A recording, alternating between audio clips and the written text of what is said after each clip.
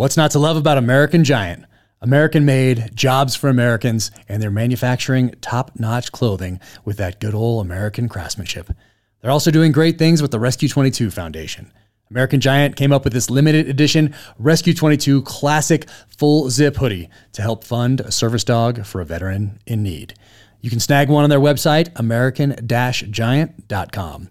American Giant believes that work and building up American manufacturing communities brings purpose, and purpose results in a better product. If you need quality clothing like jeans, t-shirts, and sweatshirts, check them out at american-giant.com/Jack and get 20% off with discount code Jack at checkout.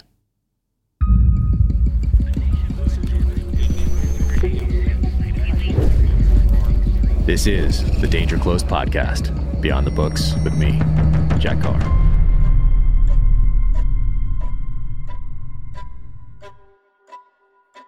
Welcome to the Danger Close podcast, an Ironclad original presented by Navy Federal Credit Union. My guest today is my friend, Bert Sorin. He is the president and co-owner of Sorinex. That is Sorinex. Be sure and check them out online, also on the social channels. Had a great conversation with him just before taking off for the UFC fight tonight. So now, without further ado, here's Bert Sorin. Awesome. Bert, thanks for coming up, man. Hey, man. Thanks for having me. So cool. It's always so great to see you. You're here for UFC. Yeah. And I'm going too. Yeah. We might even be sitting close. I think we might be. I'm going to take my little guy who is 12, going to be 13 soon, and told him yesterday, and he was excited. I don't think he's ever watched a full one on TV. I think every time we watch something, like they get distracted with something else and run off and they're doing whatever they do. Yeah. So I don't think he really gets what's going to happen, but he's watched all the Rockies and all that stuff. So he gets, combat type sport. So he understands. He doesn't do jiu-jitsu now, but he did a few years at jiu-jitsu. And we need to get him back into that. These kids. Yeah, I kind of want to get my kids into it. I just don't know a good spot and that's close by. Kind of that whole martial art deal is like, I think you have to have a really good dojo and a good instructor. Mm-hmm. And I've heard some horror stories when they're not the case. So it's like, if I'm throwing my kids into something, I want to make sure they're on the up and up. So. Yeah. We're lucky in San Diego. We had a really, a lot of different options down there, but one that was close to us. First was one in Coronado. It's not there anymore, but run by an old SEAL buddy. Sure. Mine out there, and with Aaron Hernandez also, who's awesome dude. And then went over to a Gracie school, had a really good kids program. Yeah. So really liked that. So my daughter has his place down there. Jocko has, it's a little far. It was a little farther. Right. From us. But yeah, Victory is there. They have an amazing kids program also, and they have everything there. You've been there, right? It's crazy. It's amazing. That gym, and then the area for rolling, and then they have all these different classes for all the, kickboxing or Muay Thai, and it's just a really cool spot. Yeah, I don't think people realize how much that guy has going on. He has a lot going on. Yeah. It's every time I think I have a lot going on, I'm like, man, how does he do that? I know. Jeez. It's wild. So yeah, no, I like the idea of getting my little, I think it's about the right time to get in the jits or something along those. I mean, they've been just kind of. It's good to have that foundation. Yeah. Even my daughter doing it all those years, and now she's just turned 18, but she had a solid foundation. And she had a solid foundation. I mean, she's learning jiu-jitsu from SEALs and world-class guys that roll, and then she's learning long-range shooting from SEAL snipers. And like I don't know if she realizes how unique that upbringing was for her. But it's pretty cool to have, SEAL snipers, Marine snipers, teaching her the long range stuff, getting out to hunt, and then rolling with these guys that are just such high level practitioners. Isn't that like kind of the goal though? Like, isn't that what hopefully, we work so hard to try to put our kids and our family in situations where they can have extraordinary experiences. Yeah. I know that is for me, like same, obviously a lot of the same group of people, like, man, when you get a kid taught by this person or a John Dudley to teach how to shoot a bow, and or like you get some kind of wild world record holder in the shot put at your house is teaching your kid how to throw shot put in the backyard. You're like, dude, like come on. This is wild. That's amazing. And now we have phones for better or for worse, but the better part of it is that we have our cameras on us to capture those type of moments. Yes. And I'm pretty bad about, I take so many pictures of the kids, that they're like roll their eyes and stuff, but I'm always trying to get the ones like where they're smiling. If my little guy's making a funny face, you know, I'm like, exactly. So I have so many, actually my iCloud thing just filled up totally. And I looked at it. If you filled up iCloud, you're with the max, and so I tried to buy more, but it wouldn't let me buy more. No way. So now I'm like, what do I do now? I guess I gotta get a new. How many pictures do you have on your phone? I don't know. I'll show you after. But the whole, you know, that little bar that shows what where your storage is. Yeah. It's all whatever the color is for photos is like the whole thing. Wow. And then so I had was it 2 terabytes was the max, and so I tried to. I'm like, let's buy 2 more terabytes, and it wouldn't let me. Yeah, it says you've already maxed out. So I'm like, you're just like get a new red phone? flagged for information. I'm like, and so every time I open the photo part to do something, it says it hasn't backed up for X days, and then it says that your storage is full. So I'm like, okay. Yeah, I think I have like 56,000 pictures on my phone, and look at it right now. My phone's over there. Ridiculous amount of video, but the same thing. And then my kids are always like, "Dad, put away your phone." I go, no, you don't like. I'm capturing this. Yeah, I'm capturing this. John Dudley's teaching you how to shoot a bow right now. You know, it's like, this is cool. Yeah. Or, I kind of jokingly call it like the wedding photos. Like, this is the picture I want to have, like when you're married one day of you being a little kid hauling in a catfish with a goofy look on your face, or like, or what I'll look at as an old man when you're out of the house, and I go, oh, right. Like, these are my little dudes and my little girls and stuff. So I always try to like look at it that way, but then you like a weirdo, like with the camera out all the time. And I do love the memories, the memory part that pops up on iPhone. So I do like that. A lot of things I dislike about the phone, but I do like when the memories pop up.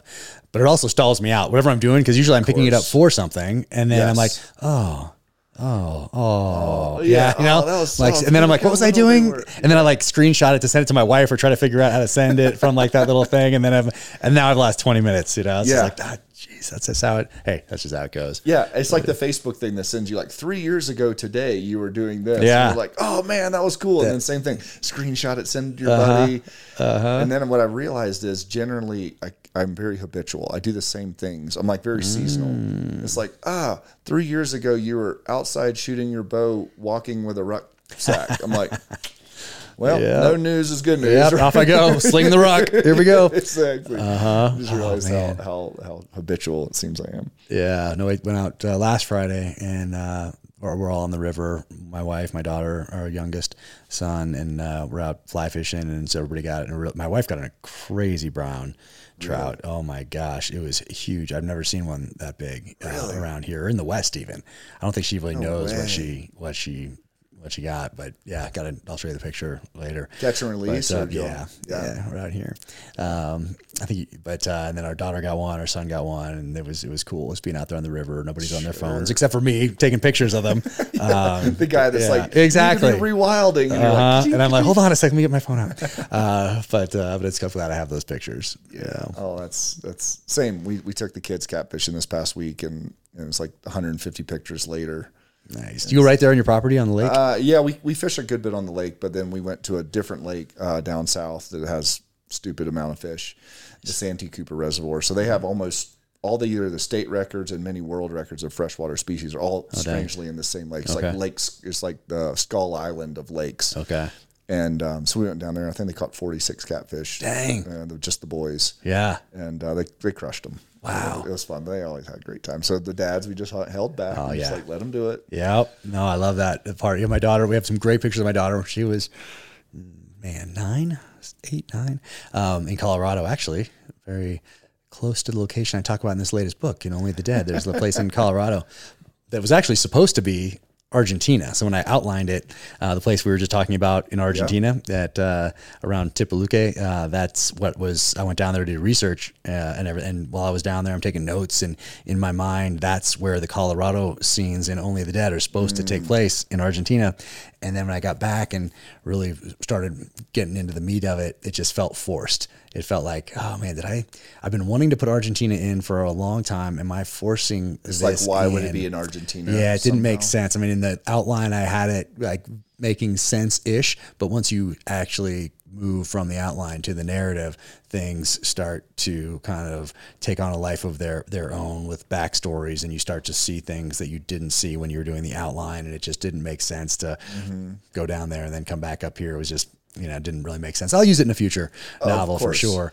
But yeah, all the Argentina stuff in the outline is Jack changed to Colorado, but that place in Colorado that I describe in the novel, that's where my daughter got all those fish. See, that's why I love it. I know you well enough and listened to the books enough that like I said earlier, I don't know if Jack is turning into James or James is turning into Jack. Like those little Easter eggs are so cool.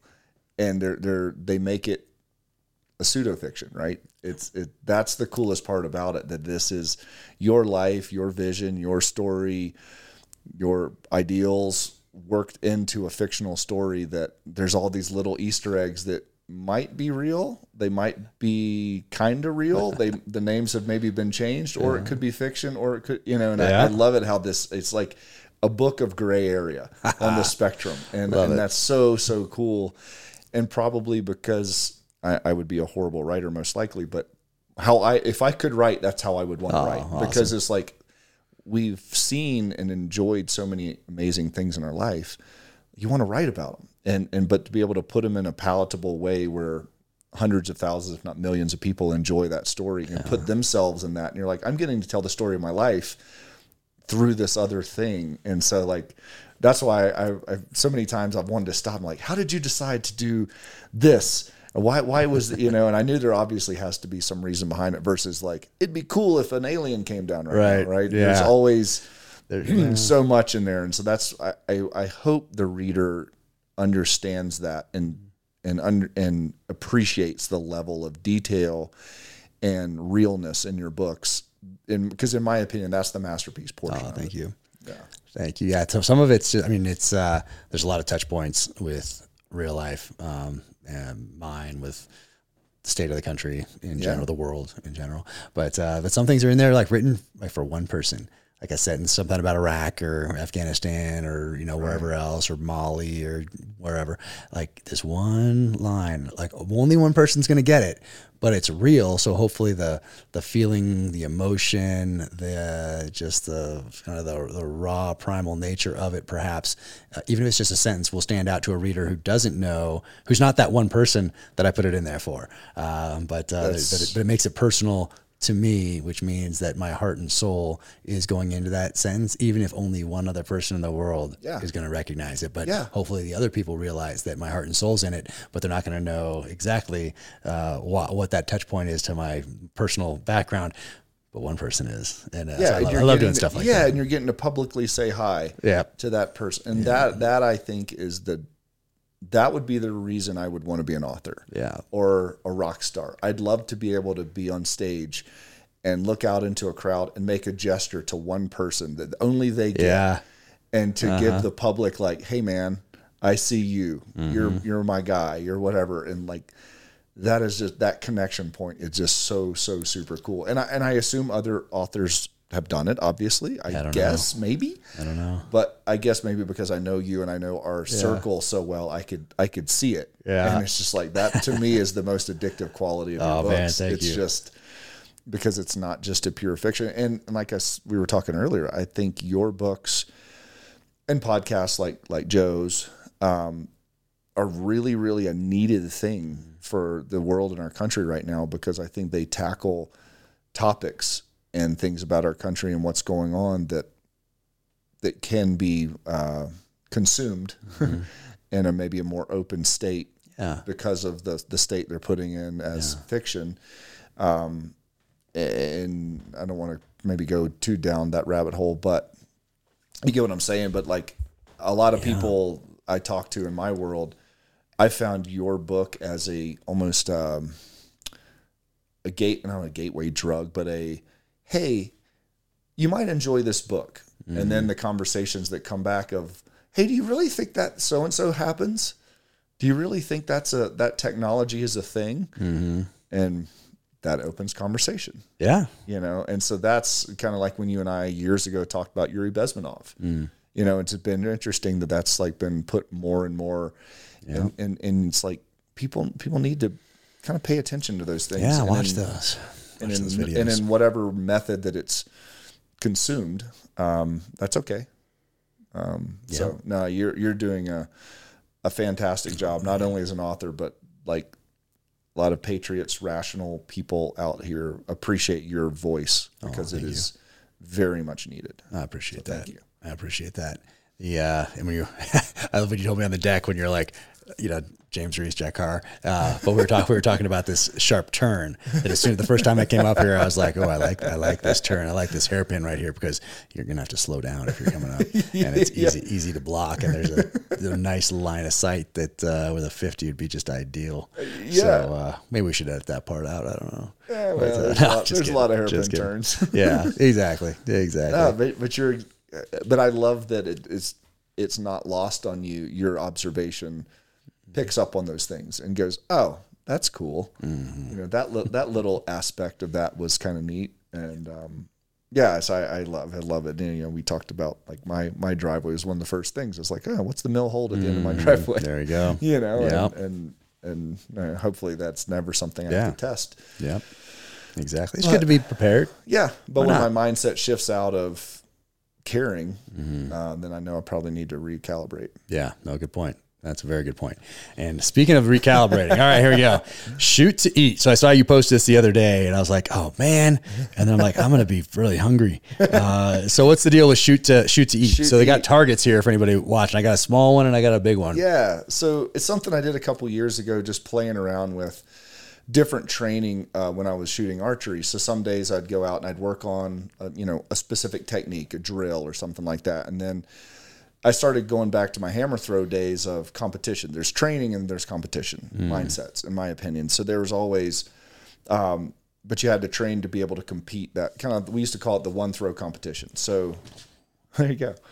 One throw compy. So our coach would go middle of practice. He would go, okay, one throw compy, and then all of a sudden it's go time. You have one throw, nothing else matters. Who wins practice right then? And so. Cold bore shot, right? Yeah. And so you immediately learn who's the gamer, who could pick up their crap and go right now. And I had days where I beat the best guy on our team because I was able to compete, and I had days where I choked. And that always kind of stuck out. And I was like, wow, when it comes down to it, if you have to do a cold bore shot at any case.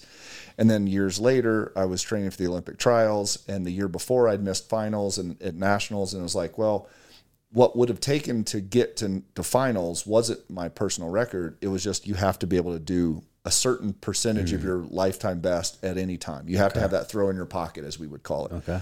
So I started training. I'd set an alarm, and I would go to the track at random times. I go, oh, okay, alarm went off. I have 60 minutes to get to the track, warm up, and produce a throw of this distance.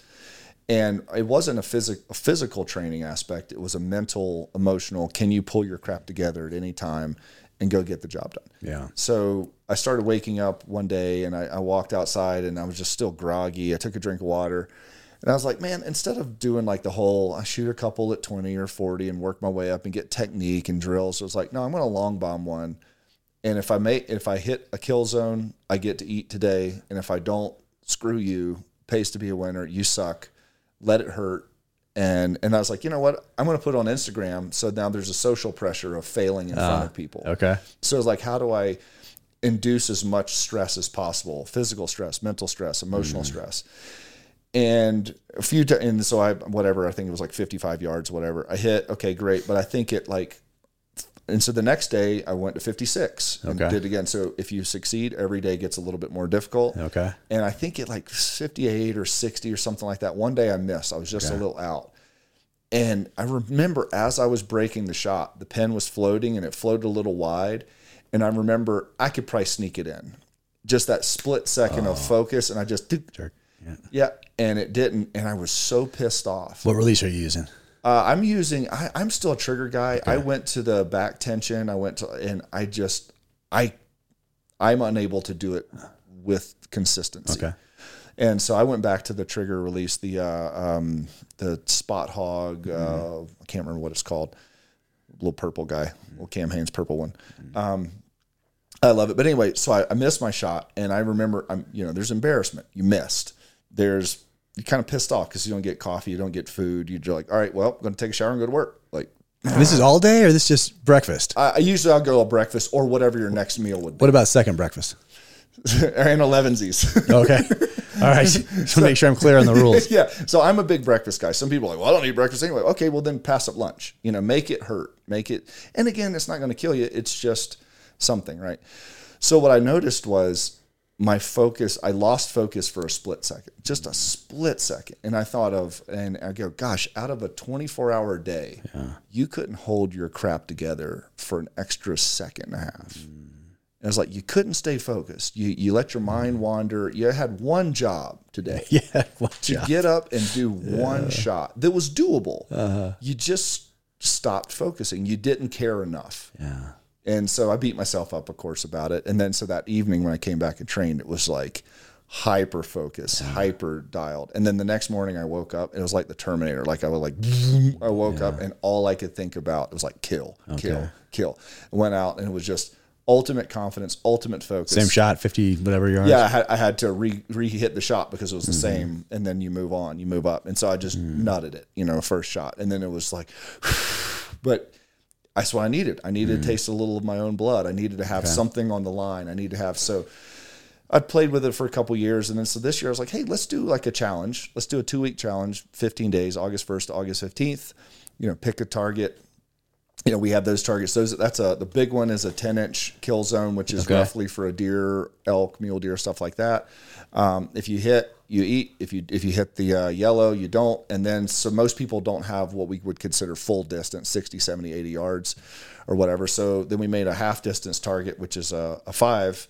So if, let's say, so now your 30 yard is a applicable distance for mathematics. So where are you starting? So you start August 1st, you're supposed to start? August 1st, yeah. And you're supposed to start at what yard line? You start at whatever is a difficult shot for you. So if some people are just new to it, maybe 20 yards. Yeah.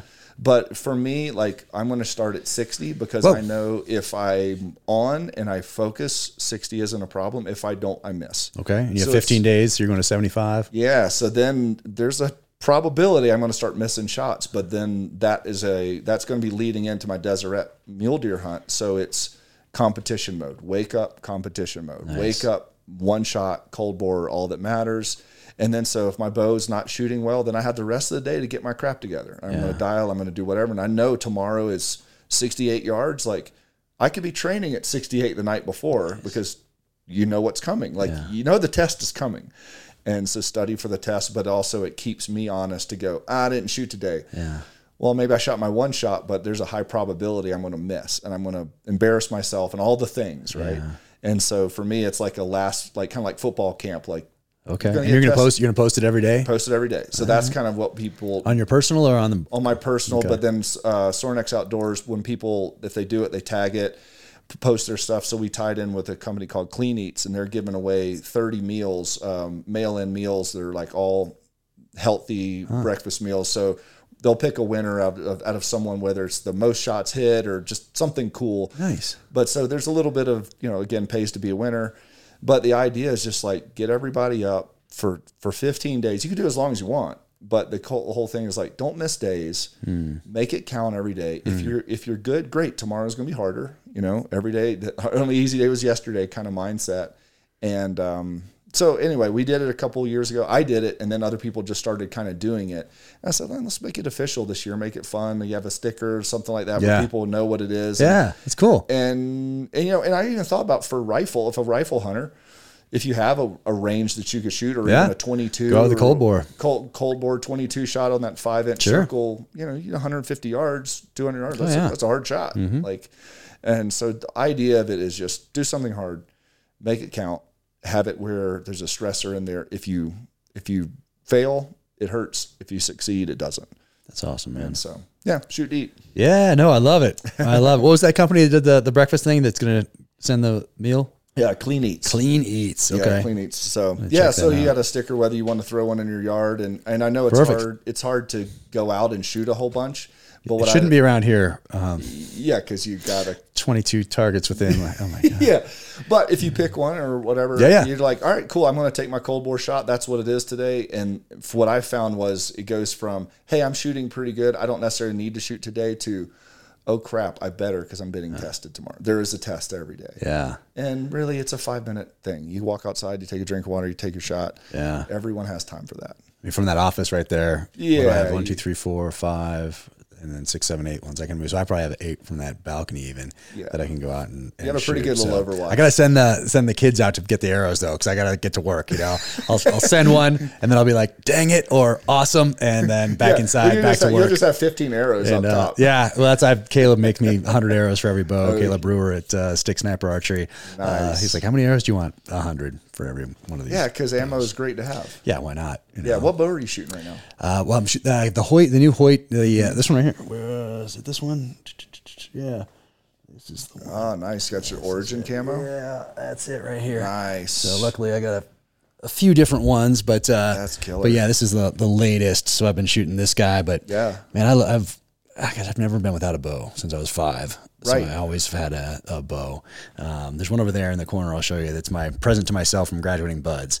I went up to Performance Archery, had Bob Fromm build me up a bow. It's a bear over there, and so that was my gift to myself. It was time for a new one. I'd had the other one. Yeah, for I saw that one up there. You had that one for a minute. That one, yeah, that was a gift from Isaac Allman up there. So it's a Rambo bow from the 80s. Oh, is that like the Rambo style bow? It's the one I think they marketed after, so it's not like the one that he puts together and used in the thing. It was just I think one of the things that they did as far as marketing around the film back in 1985. So a junior one for my little guy, and then the one on the wall, I have a compound and a recurve. They were both part of like the whatever Rambo marketing that Hoyt did back in the day. Yeah, in the beginning of Rambo First Blood Part 2, the novelization, which for those listening is a book written off screenplays, so not an adaptation of a novel, but a book written off the screenplay. So David Morrell, who created Rambo, wrote that, did the novelization for Rambo First Blood Part 2 and for Rambo 3.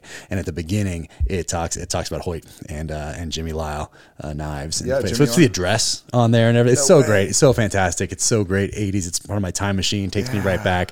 And back then, I don't know why. Well, because I didn't have enough money. There's no way I'm getting a Jimmy Lyle knife back in 1985. But looking back, I'm like, oh, why couldn't I have somehow figured that out? Like, that would have been awesome. I met Jimmy Lyle in 1985. No way. As a 9-year-old at Blade Show. What? Yeah. When my dad, he's been in knives forever. So in Knoxville, Tennessee, he took us to Blade Show. That's awesome. And I got I don't even know where it is, but I got a autograph from Jimmy Lyle. That is amazing. Yeah. And I was a little kid. I was like, oh, this is cool. Yeah. And, you could have totally bought a Lyle knife back then. And I look back and I remember Pops. I was like, hey, this is super cool. And I remember Pops was like, he was just like, yeah, but it's an interesting design, but it's like not super functional. Like the blade's too thick. I'm like, dude. That's not why you get it. No, you should have bought it and been done with it. Yeah, he actually bought a Loveless years and years and years ago. Loveless, I don't know that. Loveless is it's a very, very, they go for like 30, 40 grand now. Wow. And there was like the whole style of custom knives, and he waited like 2 years to get it, and he got it. And Loveless has kind of a small hand. My dad has a really big hand, so the handle didn't fit. So he ended up giving it to he was paid like $300 or $400 or $500 back then. It's a lot back then. Yeah, but a lot back then. It's a lot today, but yeah, he gave it to his foreman, and then like later found out now it's like if you have a Loveless, it's like 20, 30 grand. I was like, he was like, yeah, but the hand was too small. Dude. I was like, yeah, but come on, man. I mean, back then, $300 might as well have been $3 million. Might as well have been. Mm-hmm. Yeah. Like I saw that, like U.S. Cavalry magazine and those ones. I remember seeing the SOG. They did 2 versions. They had like a Vietnam like SF version, and then a couple of years later they had Naval Special Warfare SEAL version, like the same knife, but it was like had some blue in the handle wasn't wood. It was something different, but it was like $350, I want to say. Right. And might I was as well have been $1 million. Yeah, back then. But now looking back, I'm like, oh man, I wish why didn't somehow. I make that happen? How could I have figured that out somehow? I mean, I was 10 or something, but still. That's wild. Yeah. Yes, I met Lyle and a couple of those other guys back then. I went down to Randall, probably at 10 years old as well. In Florida? Were they always in Florida? Yeah, down in Orlando. Bo was not alive, the old man, but I met his son, which was super cool. I'm trying to think what you've met Stallone, right? We did a little video teleconference, Zoom call together recently. Yeah, I got to meet him at Gunner's gym when I was in LA. over there. Yeah, in LA.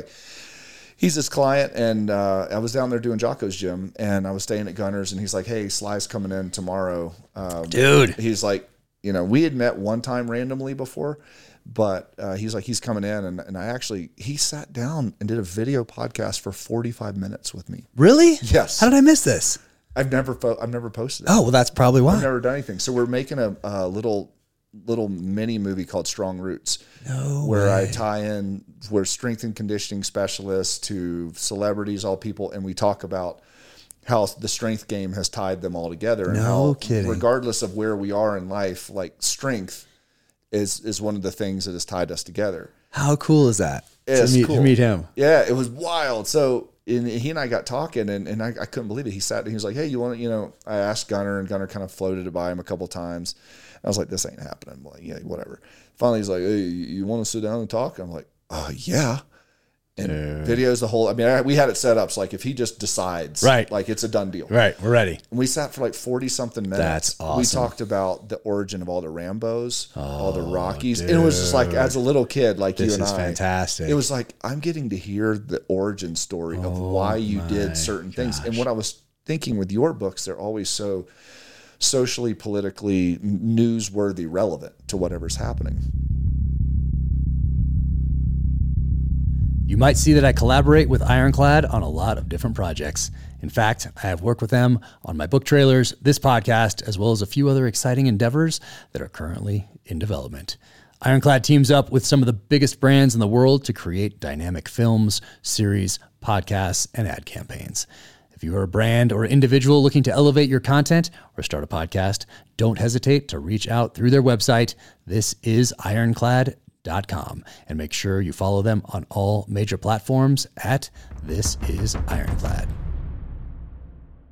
I didn't realize that's how Rambos were. And that's what he was even saying. Maybe you've heard this before. He's like, if you notice, Rambo was always one step in old world and one step in whatever was happening.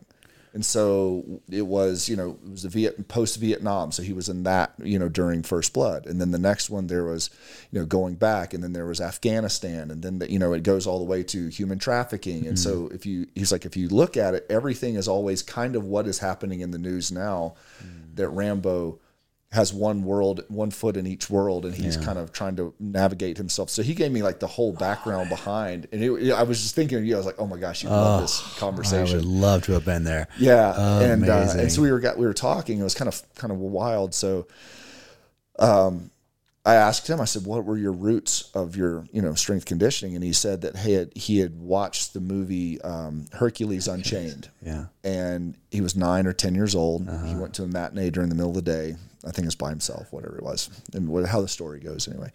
And he said, when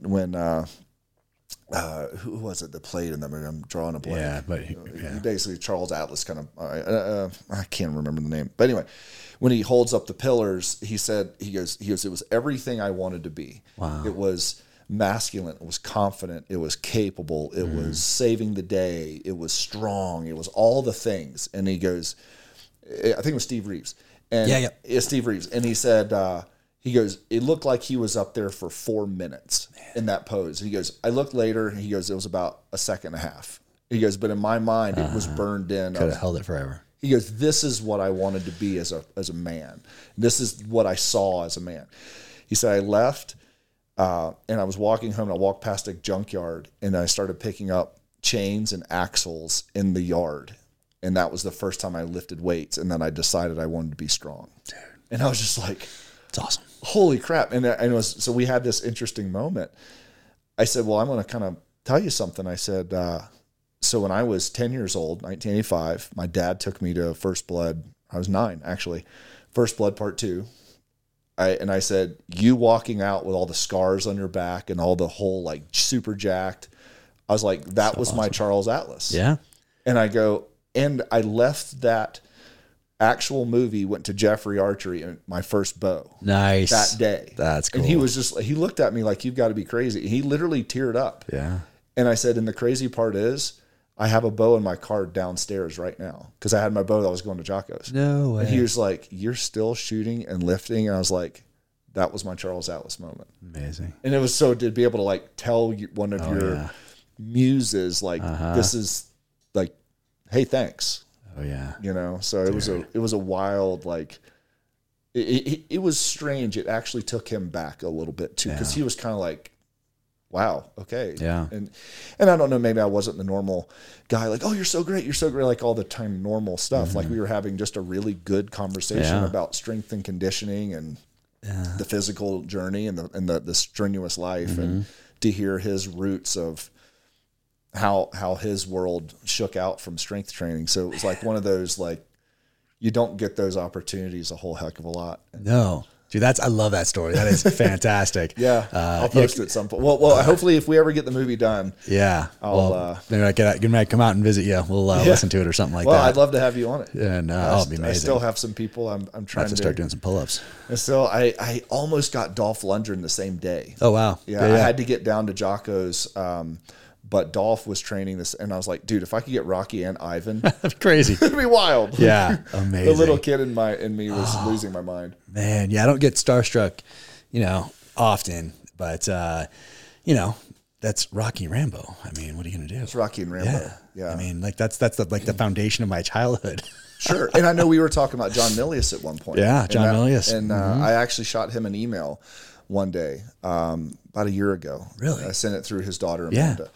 And just like, hey man, like, do you know Amanda, or did you? We went back and forth on DMs. Nice. And she gave me. Do you know her? No, just through same thing, through social. And we went back and forth, and I kind of said, hey, your dad's awesome, and I said I'd love to send him an email, and so she gave me her email, and I assume that's so awesome. Maybe she sent it to him. Yeah, at some I'm point. sure. I never heard back or whatever, which was fine. But I want to tell the guy, like, legend. Hey, man, like, I'll show you something inside. I'll show you after this. I'll show it. you a little. A lot of people don't know that he wrote a book, and I have it inside. No way. I have the old one. Yeah, I think from the 70s. I want to say late 70s, maybe. I might be off on that a little bit, but anyway, around that time frame. Yeah, I'll show you inside. So you figure, like, when our lives, fiction. Like Stallone, I would say Schwarzenegger, certainly to an extent, and Milius. Oh yeah, genius Milius. I mean, those are some of, and those who don't know who John Milius is, go check it. And people don't know how his impact on, film in general, but Apocalypse Now, people don't know that he was in. He created the term there, and that he's obviously Red Dawn, and but everything that he did. I wish he did more. Did you know that he? When you say he was going to, or almost, or I heard that, who knows really, right? Yeah. But I think he was at one point either, let's say, not attached, because that sounds too official even, but there was talk of him directing, or writing and directing, I think, or at least writing the screenplay adaptation of Without Remorse. No way. Back when Without Remorse came out. Oh, wow. Yeah. So period specific, like period appropriate, instead of, they modernized it for the adaptation they did a couple of years ago. But how cool would that have been? Oh, yeah. I mean, just the body of work is, I know we probably talked about it last time, but you start looking at, like, Dirty Hair. I mean, coming up with if the same guy who made up Go Ahead, Make My Day. Oh, wow. That was his line. And I mean, for all the Dirty Harry stuff.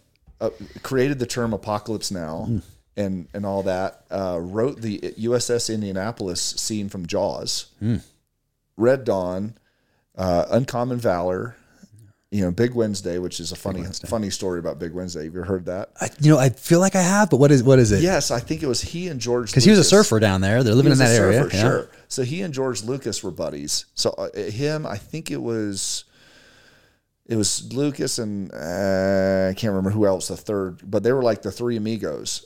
And so he was making Big Wednesday. Lucas was making Star Wars. Jan Michael Vincent, for anybody listening, of Airwolf fame. Yeah. So he was making Star Wars.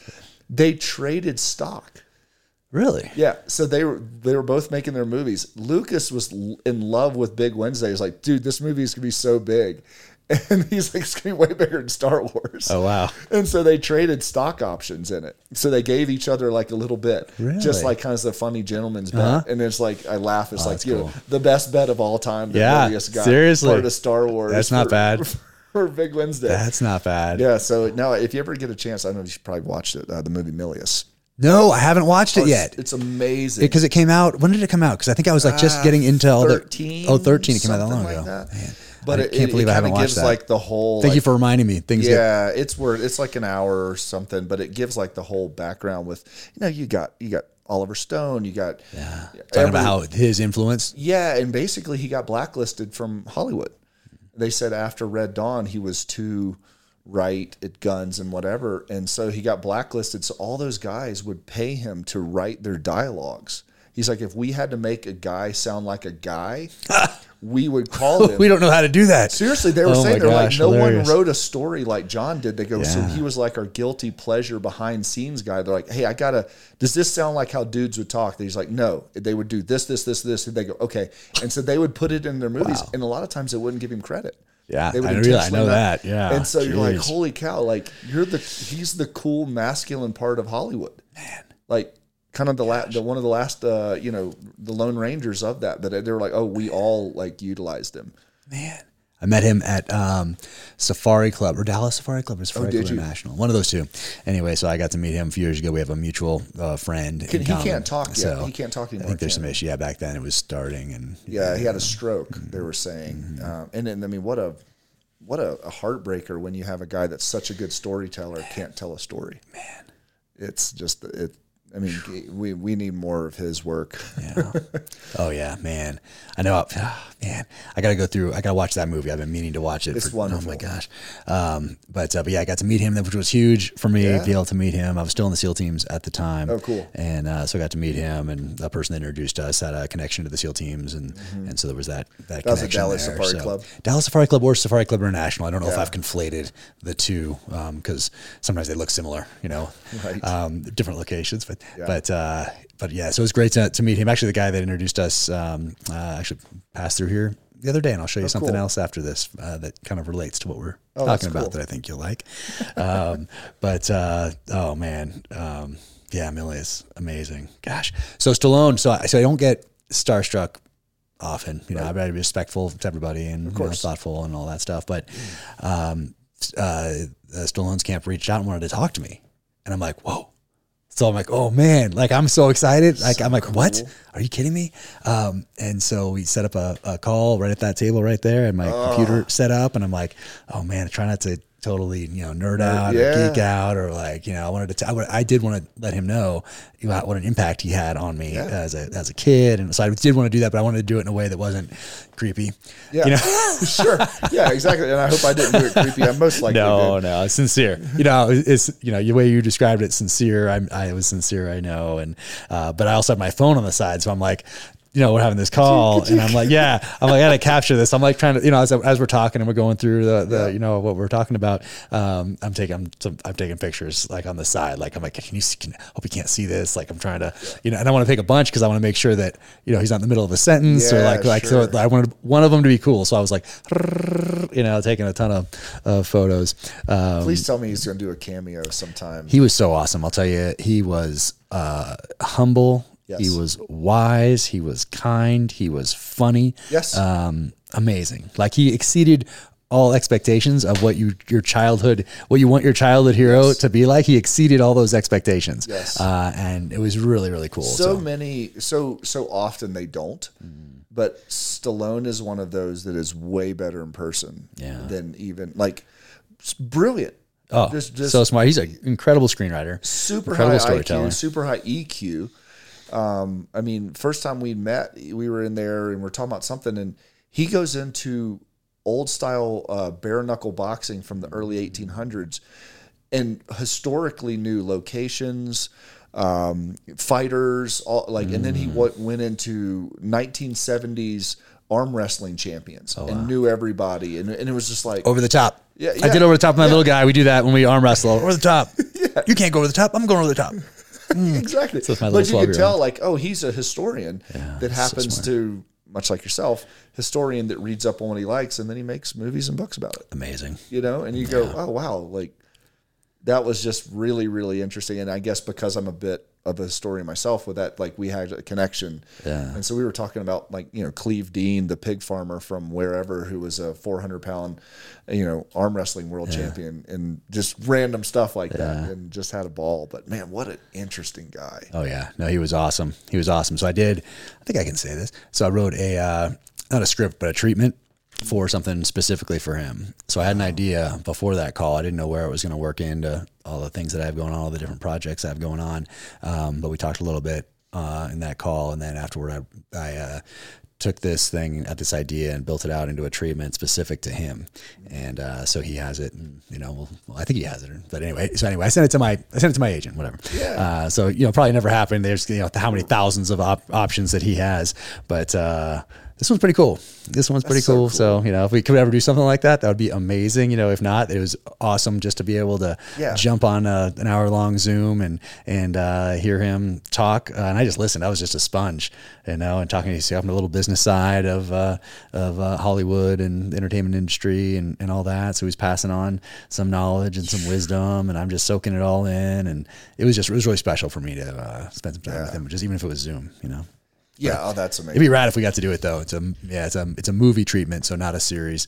So yeah, movies treatment, hour and a half, 2 hour, and it's pretty legit. I'll tell you about it after. Yeah, that would be an amazing coming around. Yeah, wouldn't that be cool? That'd be cool. Yeah, it's just that stuff, man. It's just so great. Yeah. Oh man, too cool. Too cool. I also wanted to ask you about not Total Archery Challenge, but we did Total Archery Challenge a couple of years ago. Yeah, we sure did. And we'll do that again. Bring the kids out there in the future at some point.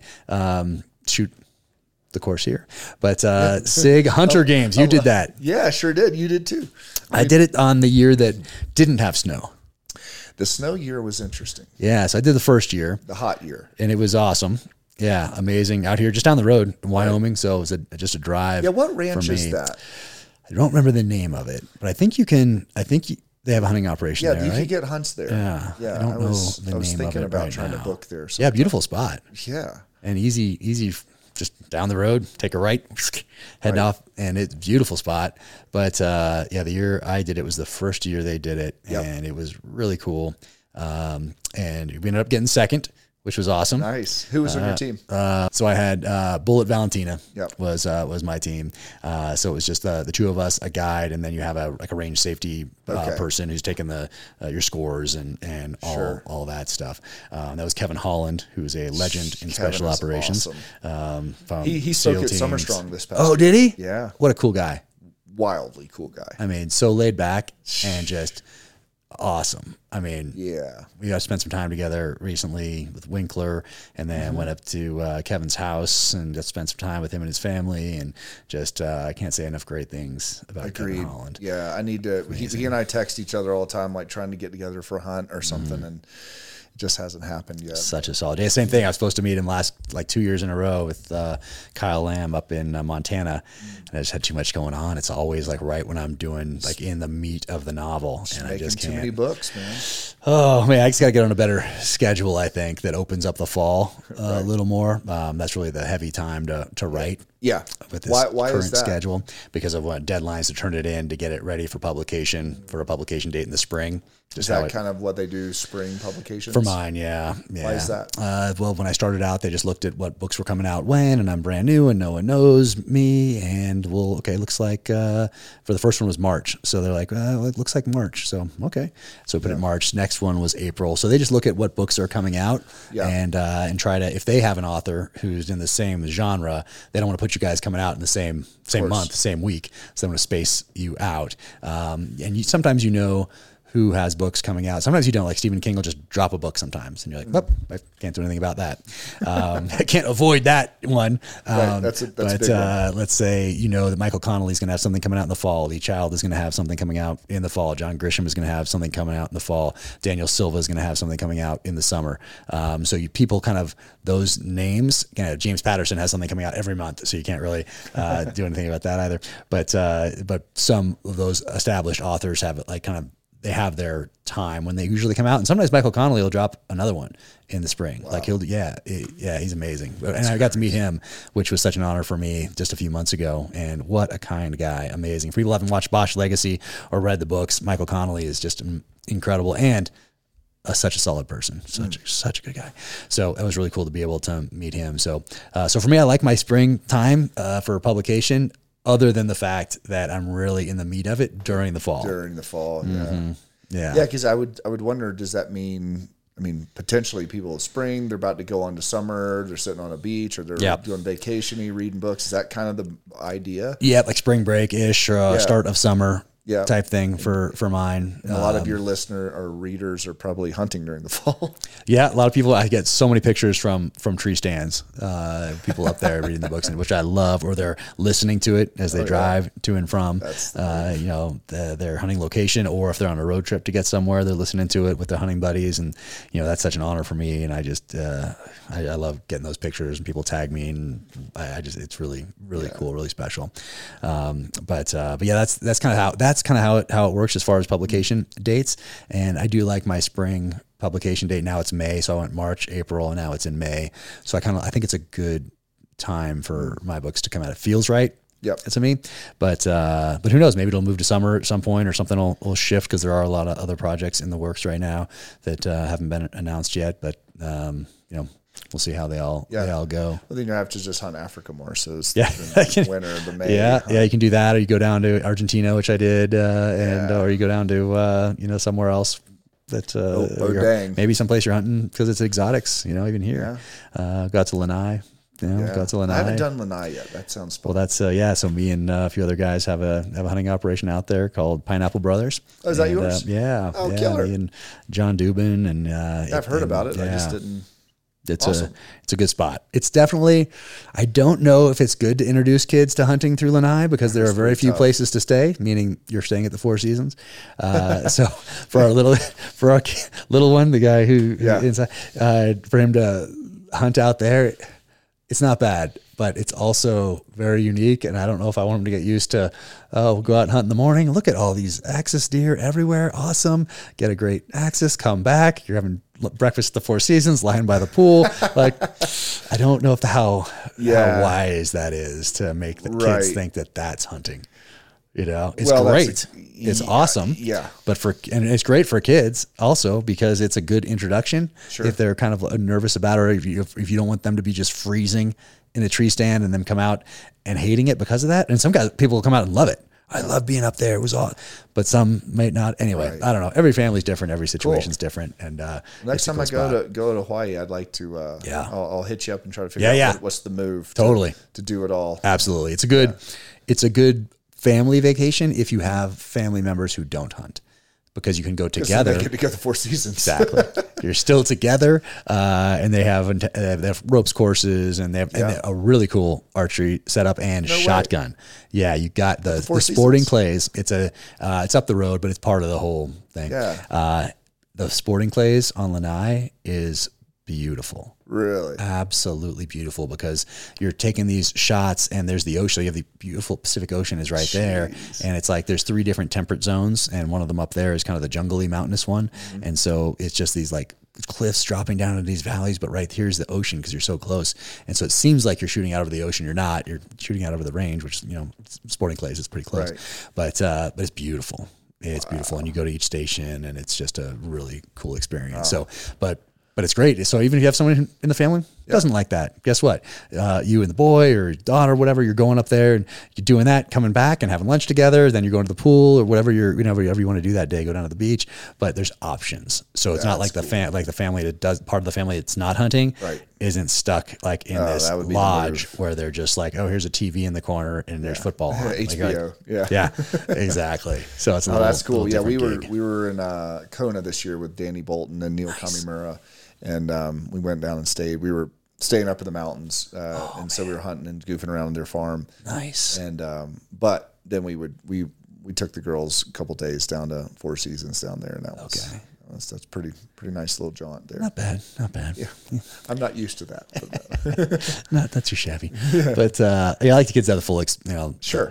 So that we used to have a lease in Texas in Red River County, so it's right there on the Oklahoma border. So there's no fences up there in that part of Texas, and right there on the Oklahoma border, right there on the Red River, and that's kind of more like what we're talking about. Like have a little old school, and that's awesome. My daughter got to do that every year growing up, and so that was really special. Our son did it once, and then things got crazy, and we moved and all that. But it's Yeah, it's a good spot. I like the kids having that kind of an experience because they're around other people that also are there kind of for the same reasons, or they've been coming there for so many years, and that's your time to link up, and you're waking up early and grabbing a coffee and a stick of beef jerky, whatever. You're getting out there and it's dark and it's cold and you're figuring out where you're going, and you're getting into the tree stand. You're trying not to make any noise, or you're like, you built maybe a little high the day before or whatever, and you're kind of sneaking in there and trying to get in there, and then you're waiting for the sun to come up, and he's looking or she's looking, and it's just it's a different type of experience. So I like all those different. I think it's good to expose to as many different types of hunting as possible. Yeah, my kids are starting to get now. I mean, we have a lease in our farm, so we're doing kind of the same thing. Nice. It's like, we could sleep at home, but we go out, get up early, and do the whole thing, and sneak around and we have a couple box blinds that are. But it's like a clown car. It's like me and the 3 kids in there, and it's just like, I never knew kids could be so loud, and I want them to be quiet. But we strangely always see stuff, so it's pretty wild. But that's really cool. My daughter got her first deer out there. Oh, cool.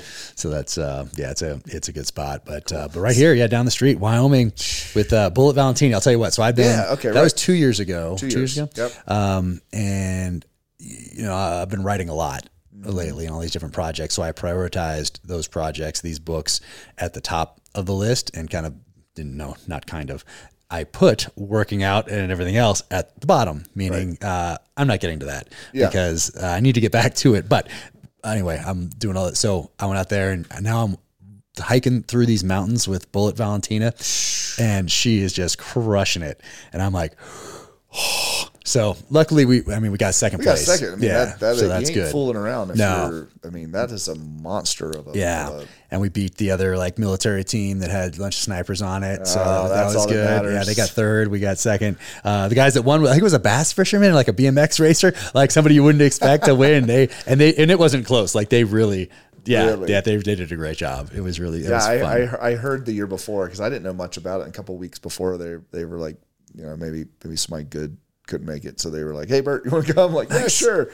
And so they're like, "Oh yeah, like some bass guy won last year." I'm like, and then that was good because there's a chance. It's possible. There's a chance for an underdog. Yeah, it was awesome. The shots were great. I think it was like you show up one day and get sighted in. Right, we use the cross rifle. Everybody has a cross rifle with the rifle. Did you use is it the BDX? Is that BDX, it's a BDX system. So you're ranging it with the binos, and it's Bluetooth to the scope. Is that right? Or it's in the scope? Ours had the rangefinder shot it to the scope. In the scope. And then the binos were the vibration. Yeah. And it worked great. It's awesome. And I was worried, I'm like, it's something else that can not work if does it get wet or frozen or whatever else.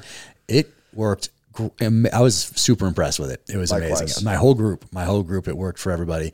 And so we went out there first day, meet everybody, have the dinner, sight in, and then the next day you get up, shoot that cannon, and then off you go. Yeah. And you're starting at these different everybody starts at a different station, and then off, and then you go. And I forget, was it 10 minutes between or 15 or I don't remember what it was, but it was, I think 20 maybe to get to, but it was like a mile or so between. I know ours. And there was one that had a steep, they called it Cardiac Hill. That one was a rough one. It went the second day especially. It went like 12 or 1,500 feet vertical in like a mile. Yeah. And you had like 20 or 30 minutes to do it, but it topped out at 10,000. It was brutal. Yeah. Brutal. Yeah. I made it, but Valentina made it way in front of me. I definitely realized, especially the second day, okay, I know how much time I have. I know how much time it took yesterday for that particular hill. Everything else was fine. Sure. But that particular hill, I'm like, okay, I'm just going to take it nice and easy up here. I'm going to just pace myself. I'm going to, Valentina will shoot first so she can get there. She can start shooting. So by the time I'm getting up there, maybe she's on her second shot or something. I just kind of take a breath for a second. I'll get down in position and boom. And so luckily it all worked out really well. But that was the only one that was like close from a time perspective. Oh, really? Yeah. So we had a couple. Ours this year, we had the same one, but when you got to the top, it had a workout. Oh, it didn't. Thank goodness I did not do this. Dude, the guys from Mountain Tough were there. Oh, nice. Dude. They're sending me because I have the app, Mountain Tough app. Yeah, they did great. But for me, I I think I just missed the generation of having everything like app. Yeah. So I texted him last week. I'm like, hey, can you just print something and send it to me, or send me something I can just print out so I can just have paper out there rather than have my phone, because there's just too many things that can come across there. Yeah. And I don't want it. Not that near me. Well, that's where Aaron Osmus and I started the pen and paper strength app about 7 or 8 years ago. And it was a joke because we were old. We were in our 40s and we're used to paper. So our pen and paper strength app is he writes a workout on a piece of paper, takes a picture of it, puts it on Instagram. Oh, perfect. Like, just do that. Yeah. It is every day handwritten, right? I mean, the Mountain Tough thing is awesome. Oh, it is. It's those different workouts that they have, and whether you have weighted or not, all those different things. And it's really well thought out. I'm really impressed with what I've seen from them. So we topped out that hill, and and there's a workout. It was snowing and the whole deal when we were doing it, and it was just Screwsville, right? You remember. Well, I didn't have the snow. So we get the workout. We get to the top, and they're like, all right, dump your packs, 5 minutes, workout starts. We're like, wait, what? Oh, it was a surprise. Yeah, didn't know it. So we jump up there, and the workout was 15 straight minutes. You have a 60-yard uphill sprint. You lay on the gun. You have one shot to about 140-something yard gong. As soon as you roll the bolt, the next guy could come running up the hill, and it was how many shots can you get off in 15 minutes? So it was just wind sprints for 15 minutes up a hill. And so, the next guy would come and then you run down, but it got worked out by about the time you got back down the hill, you had about 15 seconds before you had to run back up the hill. Dang. And it was 15 straight minutes of that at 10,000. That's brutal. It's one and of some those, people are flying in from sea level. Me, 200 feet elevation. Yeah. And if you just taste blood in your mouth, you're like, this is just great, and muddy and snowy. And it was, that sounds awesome. If I'd been training up for it, I need to get back I into it. trained That's amazing. some, but you can't train if you're at 200 elevation, there's not a lot you could do. So it was cool though. We ended up winning that little section. Oh, nice. Good. So Who was on your team? So Corey Jacobson was our kind of nice. pro Okay. From Elk 101. Yeah. Super awesome guy. Hoist Gracie. Nice. And then Hoist was so cool. Hoist is awesome. Oh, man. Hoist is awesome. So Just a humble. beast. Gosh. And then Kendall Gray. So Kendall is like this YouTuber guy, 22 years old, young guy. He's kind of like a dude perfect kind of dude of a YouTuber. Started hunting years in high school, whatever, and started a YouTube channel like, hey man, I'm just this Kentucky kid. I want to hunt and fish and shoot guns, and I'm going to instruct people how to do it. Or as I learn how to do it, I'm just going to take you along on the ride. Dude has hundreds of thousands of followers on YouTube, puts out awesome content. All this stuff is just, so what I hear is there's some Kindle YouTuber coming. I'm thinking that it's some, I hate to say Barbie gun girl YouTuber. I'm like, this is going to be great. And so this little skinny Kentucky kid, 22 years old, shows up. He's like, hey guys, just real nice. I'm like, oh boy, dude was a beast. Nice. Dude shot like a monster. Cool. He could run with Corey. He could shoot well. He was a total asset on the team. He was awesome. And cool. the good attitude, always just uptick, Mm-hmm. And so we kind of had this ragtag team of people. Nice. So it was fun. Yeah, no, it's a great time, but I can't believe they threw a surprise workout in there. That was horrible. Man, you do the hardest hike of your life, and then you're like, oh, now it's a workout. It's wind sprints. Oh man, I'm now really glad that something came up and I could do it. That's why. Did they have the bear charge you too, and with the pistol? No, I saw that. We had to walk through the woods, and we had a pack of wolves, but it was timed. For multiple shots? Multiple. So with the pistol? Yes, you had a magazine, and you had 15 wolves and whatever, and I think you had 1 or 2 magazines. Oh, nice. So it was but you had it timed. Was it the 10 mil? Because they have the new 10 mil that came out.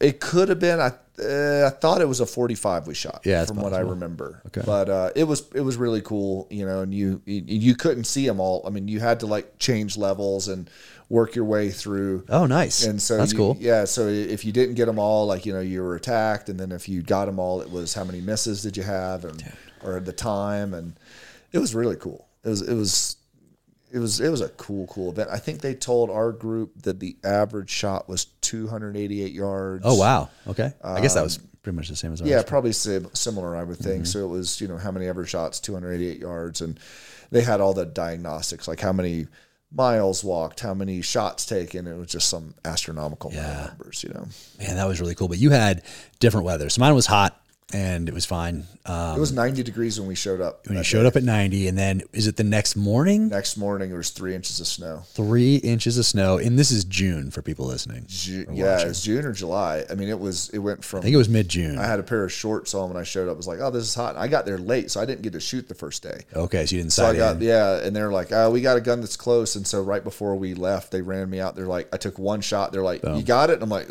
I guess. Yeah. Like, let's go. Yeah, with that system, you can get away with that. And with the cross, being able to adjust everything, you can get away with that. Yeah, so I just kind of hung out at camp and tried to get the gun right. And so I was kind of like learning the BDX as we were going. But yeah, no, we woke up 3 inches of snow on the ground. And didn't you take a video in your tent? No, it was like crushing your tent. Oh yeah. So I was sitting there sleeping because I think there were 3-season tents that they gave were you. 3-season tents. That is accurate. And Andy Stump's tent broke. Yeah. Trying to think who else. You should have set it up right. There was a number of people whose tents just blew out on them. Like they were just screwed, the tents were just laying on their heads. And when I was sitting there sleeping, I just heard, like I could hear it. Did you know it was snowing, or did you wake up and realize I did that this tent is different than it was when I went to sleep? I smelled the snow and I was like, it might be kind of dusting. But I didn't think much of it because it was like, whatever. And about 2 a.m, like my tent hit me in the face, and it was a split second before the poles broke. And it was like I just reflexively just punched it off of me, and then I was like, okay, the tent's good. I was like, whoa, it was full of snow, and then so I was like, oh crap. So I kind of slept and then just kind of tried to wake myself up every 30 minutes to punch the snow off the top. And so my tent survived, but I mean, you could hear tents just snapping all around us, and guys like, oh man, beep beep beep beep beep, Wow. And so I think Stump had to I think he left and got a hotel or something because he was just like, there's nowhere to sleep. So I don't know, man. It was a bitch though.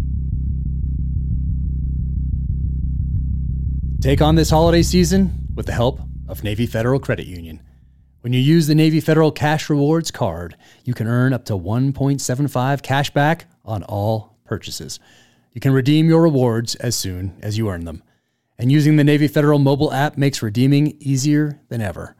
Enjoy the rewards of cash back without any annual fee, balance transfer, or foreign transaction fees. There are no limitations on rewards, and they never expire while your account is open. Learn how you can get cheer to last all year with the Cash Rewards card at NavyFederal.org. Our members are the mission. Insured by NCUA, rates are variable and range between 14.90% and 18% APR based on credit worthiness. ATM fees for cash advances are up to $1 at non-Navy Federal ATMs. Message and data rates may apply. Visit NavyFederal.org for more information. Let me tell you about First Form. They have amazing products. My personal favorites are the protein sticks and the Micro Factor Daily Nutrient Packs. And why do I like them so much? Because First Form makes it super easy to get quality protein and nutrients on the go. And I always seem to be on the go. While their products are top-notch quality, what I like the most about them are their values. First Form is so much more than a supplement company. They are deeply committed to both American jobs and your personal well-being. At First Form, they value people. In fact, the only thing they've automated is a tape machine, a symbol of their dedication to providing jobs and making lives better. They care about employing people, nurturing their growth, and genuinely improving lives. Their mission is simple. First Form is there to help you reach your fitness and wellness goals. They believe in a partnership where if you meet them halfway, they'll help you make progress. Go to firstform.com/jackcar to receive free shipping on any orders over $75. That's stphorm.com/jackcar. Once again, that's stphorm.com/jackcar and receive free shipping on any orders over $75. Wow. We woke up and you're like, so I'm sleeping on the ground all night. It was 90. I'm used to 200 elevation. It's $7,500. Oh, you're paying the man. And now you're paying the man. Yeah. And then it's 3 inches of snow. You're like, oh, this is going to be sweet. Dang. And then day 2, the snow started melting. So then the roads just turned to grease, like black grease. Yeah. And then we had one iteration where we had an extra heavy pack. So our normal packs, and then one, they put like 100 pounds in us extra. And then, but like it had been raining, all the snow melt. So it was like the sandbags were not 100 pounds anymore. Oh, wow. And that put me on Screw Street. Like, wow. Yeah. And you're in amazing shape. If someone's not, I'm okay shape. If someone is not watching this but listening, Bert is in amazing shape. So some people though, I could not have been in as good shape as you are. I would think not. But like by looking, yeah, you would think not. Like, and Indy's in great shape. You're in great shape. Like, the Mike MMA Glover, guys are going to be in great shape. Yeah. But some people probably not in as good shape. That's accurate. And that probably really hurt them. You would think. You know who killed it was Laura Zara, Margot. Like, they're a bunch of CrossFit people, but they're beasts. Doesn't she live like in like? I think that was the key. The people who lived at least at that kind of elevation, but not live at elevate. But she's tough. Didn't she do like survival stuff? Yeah, for sure. She's tougher than nails. But for me, like the hardest part in that iteration was when we were walking. It was like walking on axle grease. So my hips and my groin and my glutes got so just over fatigued, and maybe because I am carrying more muscle, like the lactic acid buildup in it seized my glutes up where they just didn't work, dude. And so I looked over at Hoist and I was like, I can't move my effing glutes won't fire. Like I can't physically walk forward. It wasn't like with that weight when you put that weight on. Yeah, well, we were just walking. It was, and I think the pack was sitting right on my butt, so it was like so my gait pattern was like this weird gait pattern. But I started getting so fatigued through my hips, and he and I looked at each other, and he's like, "Dude, I can't move either." And we were just kind of standing there, so I had to do this like weird glide drop walk where I would kind of like drop the center of gravity and kind of swoop forward. And then I was like, holy shit, this isn't going to work. Wow. And I was like, okay, I my lungs and whatever are burning, but like mechanically things aren't working right now. And so it was awesome. Like the teammates, Corey and Kendall, we were probably a couple hundred yards from the finish line. They ran back, offloaded my pack. I grabbed my rifle, my ammo. I grabbed some stuff out of Hoist's pack. They grabbed Hoist's and gave us a break just where we could get our legs walking again. Wow. They pulled us through the finish line, and then we got in, but it was awesome. That was just showed the strength of a team. And then we got in, but by the time we got in, I had walked unloaded, so my breath was back. And so they had started finding targets, and I just laid right on the gun. We cleaned out those targets. I pushed my elbows into the soft mud, pushed my bipod into the mud, and literally picked up Hoist's rifle, put it in my footprints, put his elbows in my elbow holes, ran laser for him. He cleaned out his target. The next guys were, and then they said we were the only group to clean all those targets on the whole thing. So it was cool going from like total Screwsville to like we pulled it off, but it was the team picking up, and I hate to say, like I was a weak link at that point. And it was like, but it was. I'm not buying this story. I don't think that you'll ever be a weak link anywhere. Yeah, it worked out. Man, yeah, that was a cool scenario. But I think maybe the Hildeberg tents might have been the way to go.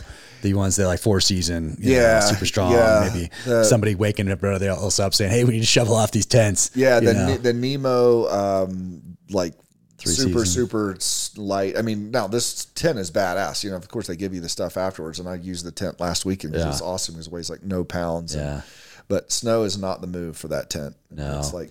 I think we had the same one. We had a Nemo, but I took it home and it got wet, I guess. Or anyway, when I packed it up, I think it was wet. So I came home, put it together again, put it in the backyard in the sun to dry it out, and the dog got in it and ripped it to shreds. Yeah, like got in there. I don't know if she freaked out in there or because I had it open, so wind would go through and whatever.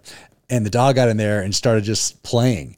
And just destroyed it with those nails, just because it was super lightweight tent, right? Super lightweight. So just done. Yeah, that's it's almost too lightweight, but it's it's an awesome tent. Yeah. It's just, don't put your dog in it and let your dog turn it into a dog toy. Or let it blizzard on top of it. Yep, maybe. Wake up, dust it off, keep it dusted off. Yeah, punch it out. It was cool. It was kind of cool though. So I wore my watch the whole week and watched my heart rate and everything. And so I always find that interesting when I come up, whether hunt a desert or wherever, keeping up with my recovery, just more than anything, just trying to learn, just data points.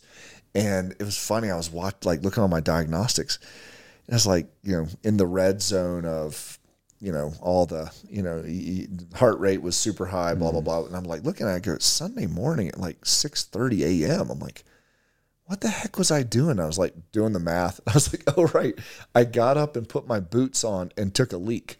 Oh, wow. And so I was so overtrained and so overtaxed by 2 days of that, like in the snow and just going hard. Yeah. Like, it was like comp mode. Of course, you remember, right? Yeah. And especially being in altitude, my body was just like, F you, we are done. Yeah. Yeah. And so even without the snow, I was feeling it. But it was such a good time. And that dinner the last night, we had a great time. And you're meeting some really cool people out there. So fun. Yeah, Bullet and I had a great time. And I saw her at the UFC fight when me and Chris Pratt and Jocko and Monica Garrett, and we flew out there for the day or the day after the Terminal List came out. So Terminal List sponsored the UFC fight in Vegas. So we all went out there, and Valentina was up in the front area right there. So we got to see her, and that was really awesome. But I love the Cross, and I hadn't had a rifle like that, like a hunting rifle with the folding stock like that. And I was kind of like, And then I used it. I'm like, oh, I love the folding stock now. It is so convenient for putting it in the pack, putting it in the car, putting it in the safe. Like, it is very convenient to have that folding stock. Yes, especially when you're running a can, because then its overall size is still, you have that little SIG can, and then you fold that stock in, and you're still like carbine length. Yeah. It's super nice. I'm a fan. The whole rifle is light. Like you can find some, like I have a Rifle Zinc that's kind of my go-to 300 Win Mag. Yeah. That thing is light. And I've been using it for over a decade now, and it is super, super light, and I like a light rifle. I like a heavy pistol for some reason. I don't know why. I like a heavy pistol but a light rifle. So I have a really light Rifle Zinc, amazing rifle. Oh, I absolutely love that thing. The Cross, way less expensive than that super custom titanium. Like, it's incredible. All the stuff. The SIG, like, it's close to being, I mean, it's like a few ounces difference. It's very close to being the same weight as this crazy lightweight rifle that I have. It's pretty dang close to the same weight. It is. Is yours a 6.5 Creed? I have a 6.5 and I have two 6.5s. Yeah, I have two 6.5s as well, and I started hunting with that. That's probably what I'm going to have the kids hunt with this year. 6.5 with a can on it, adjustable stock. Yep. Get it just right. And even with that Cross in there, you could run that, or that BDX, you could lays it, and so you have the red dot, because my kids love the red dot. Oh, nice. Okay, that generation. Yeah. So it's like that's probably what they'll kill their first deer with this year. But man, what a cool gun! It's like if they could make it. I talked to Spala like when he was there. If they had a carbon fiber barrel, I don't know how much you'd really save on it. Yeah, I don't know. I'm trying to think about what I have in there with a carbon fiber barrel. I have a few things, but I guess it's not the Cross. Yeah. No, it's not. And they talked about it potentially. Oh, I know where I saw one with a carbon fiber. Never mind. I'll tell you afterward. I did see one with a carbon fiber barrel, but I don't know if I can talk about it, so I'll tell you about it later. Yeah, that's why I was confused. If they had that, you can make it even much, obviously more lighter. But you save 10 ounces. I don't 5. I don't know if it's worth the squeeze. It's just such a badass little gun. Yeah. Oh man, that's awesome. And no, we had a ball of that. That was super fun. Yeah. And who knows? They maybe only do it twice. Yeah, we'll see. It was really cool to be part of it. I'm really glad we could be last champions. Yeah, seriously. Yeah, we'll see. But and going back to when you're talking about your company, and Sorin Outdoors, and do you ever get any pushback for being you and being like unapologetic about things, America? Do you worry about that from a business perspective, or do you? What's that been like? Building this company that you've built over the last X number of years, but especially since you've been at the helm. What's that been like in the business world, dealing with universities that you're putting in these amazing gyms in, and what's that been like? That's a really good question. I think initially when we started doing stuff with Sorin Outdoors, and that just means it was shining a light on stuff we were already doing. You know, I've been hunting and fishing my whole life. The two biggest things have been the outdoors and strength and conditioning. And I would say the outdoors longer so than strength work. But that being said, when we started leaning into it more publicly, there was some confusion more than anything. There wasn't as much pushback. It was just confusion. The people in the strength world were kind of like, oh, like, what, are you getting into bows now or getting into hunting? Like, and they didn't get it. And it almost, I think it felt in some way like a kind of a radical, like they just didn't understand, because there's a lot of misconceptions. Let's say if you grow up in an urban or suburban area, a guy with a beard and a gun and all this stuff, like it's been portrayed poorly in public eye. So there was a little bit of that. And then some people felt like, even relatively close people, some people, like even inside the company, they didn't understand. They're like, well, what are we all of a sudden, a hunting company? I go, whoa, hold on. Like, it's all strength. This is just one of the facets, you know, for their strength is the basis of everything we do. Strength, capability, conditioning. There's just different adventures. At one point, the adventure was lifting a lot of weights. At one point, the adventure was making a hammer go really far from my feet. And at 46 years old, I'm probably not going to train for the Olympics anymore. So I could go back to these other adventures that I want to do. I could train. And curling. You could do curling. Yeah, I could do curling. Perfect. So then it's just a new adventure to train for and to put that towards. So, but like you said, I mean, a lot of the majority of our marketplace is university athletic departments, and they're not generally the most conservative, generally. And so we haven't had an enormous amount of pushback, and thankfully. But I'm not trying to shove it down anyone's throat, but I'm going to be unapologetically patriotic and rational. And if I hunt and I enjoy doing it, like I'm going to show what I do. Yeah, like that's just kind of how it is. But the fun part is I've seen a lot of strength and conditioning coaches from that college world. They're now getting into it more so because I think in some ways we're making it okay. Yeah. And a little bit fashionable to, like, hey, you might be a football coach at this big SEC school, but it's okay to shoot a bow in your backyard afterwards. And it's okay for the 3 weekends that you have off for this 6 months to go bow hunting or to go deer hunting and take your kids, do all these things. And it's not seen as a bad thing. And so partly I want to educate those people, and even I want to take urban folks that grew up in an urban society, maybe playing basketball or something that had nothing to do with any green space, and put a bow in their hand or put a 22 in their hand or take them camping or things like that, and just expose people to different things that they're not used to. Conversely, those folks that have been elk hunting their whole life, but as they get a little bit older and their legs aren't as strong as they were normally because they were doing all this physical labor, like, hey, like let's teach you how to train a little bit. Let's tweak these little parts and pieces and help you, die a young man long time from now. It's kind of thing. So yeah, we've had a little bit of pushback, some political stuff, but that was more during the COVID space. Yeah. Thankfully not as bad recently, knock on wood. Yeah. Because, we're not trying to hurt anyone's feelings. And so there's some places you can talk about, some people who you can talk about whose gyms you've built, those universities, those are posted online and on the website and everything like that. Incredible.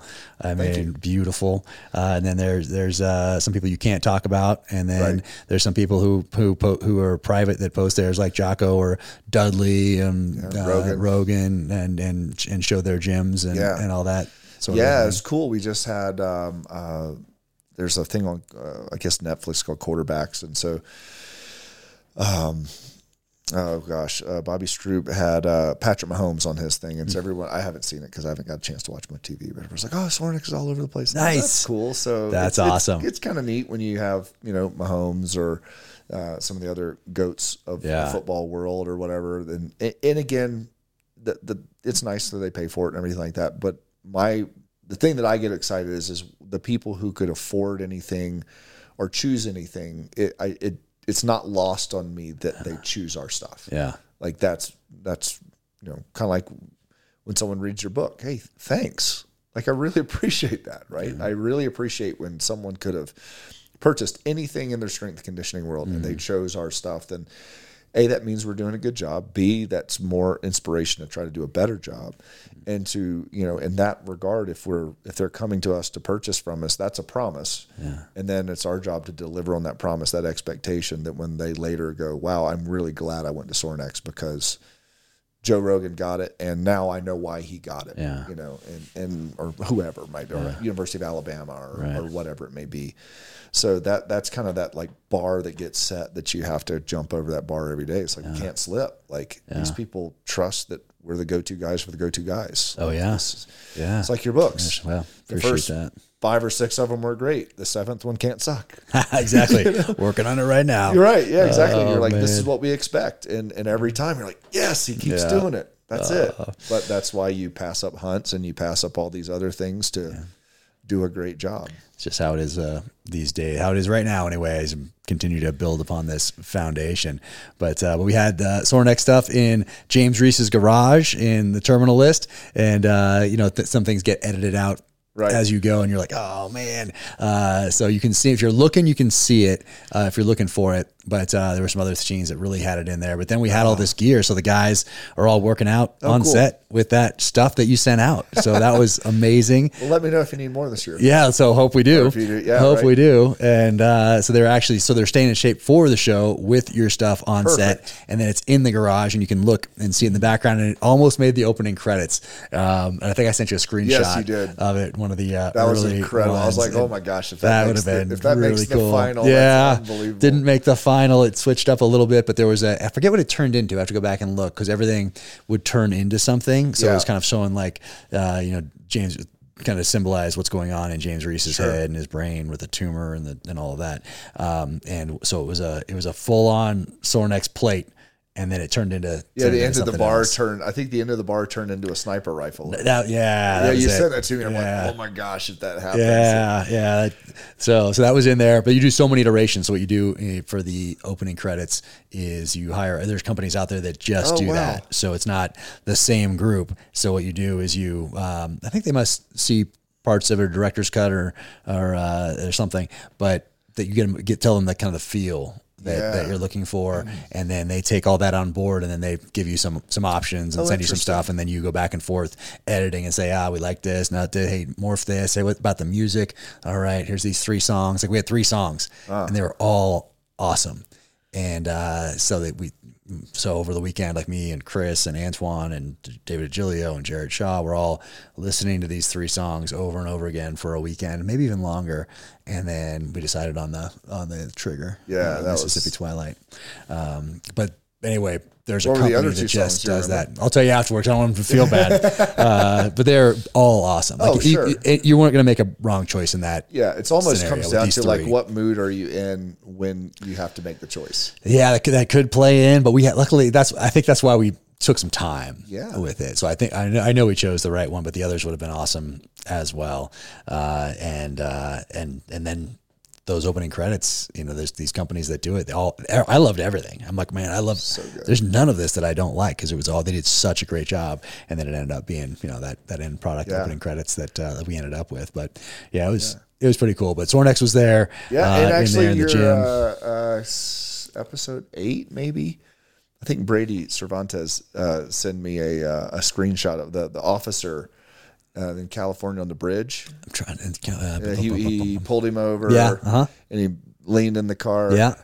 It was Officer. Oh, excuse me. It was Officer Sorin, which I thought. Oh was cool. Man, that is awesome. Check that out. Oh man, I forgot about that. Yeah, no, it was. I can't remember if it was actually a male or a female officer, but there was 2. Yeah, I can't remember, but I just thought that was hilarious. I'm like, nice. There's all sorts of little things like that, and some of them I didn't even know until we did the Terminal List podcast with David Agilio, showrunner, Jared Shaw, producer, actor, plays Boozer, SEAL buddy of mine who gave the book to Chris, which was the reason the whole thing happened.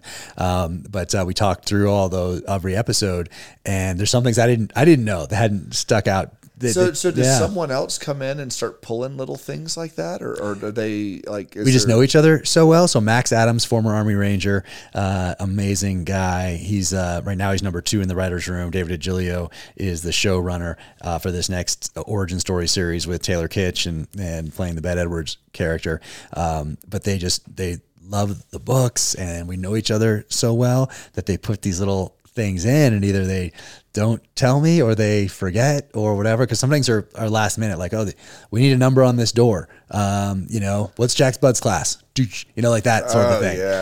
But I'm not there, so then they're moving on because there's so much happening. So no one's like, hey, we just put your Bud's class number on the so there's all sorts of little things like that.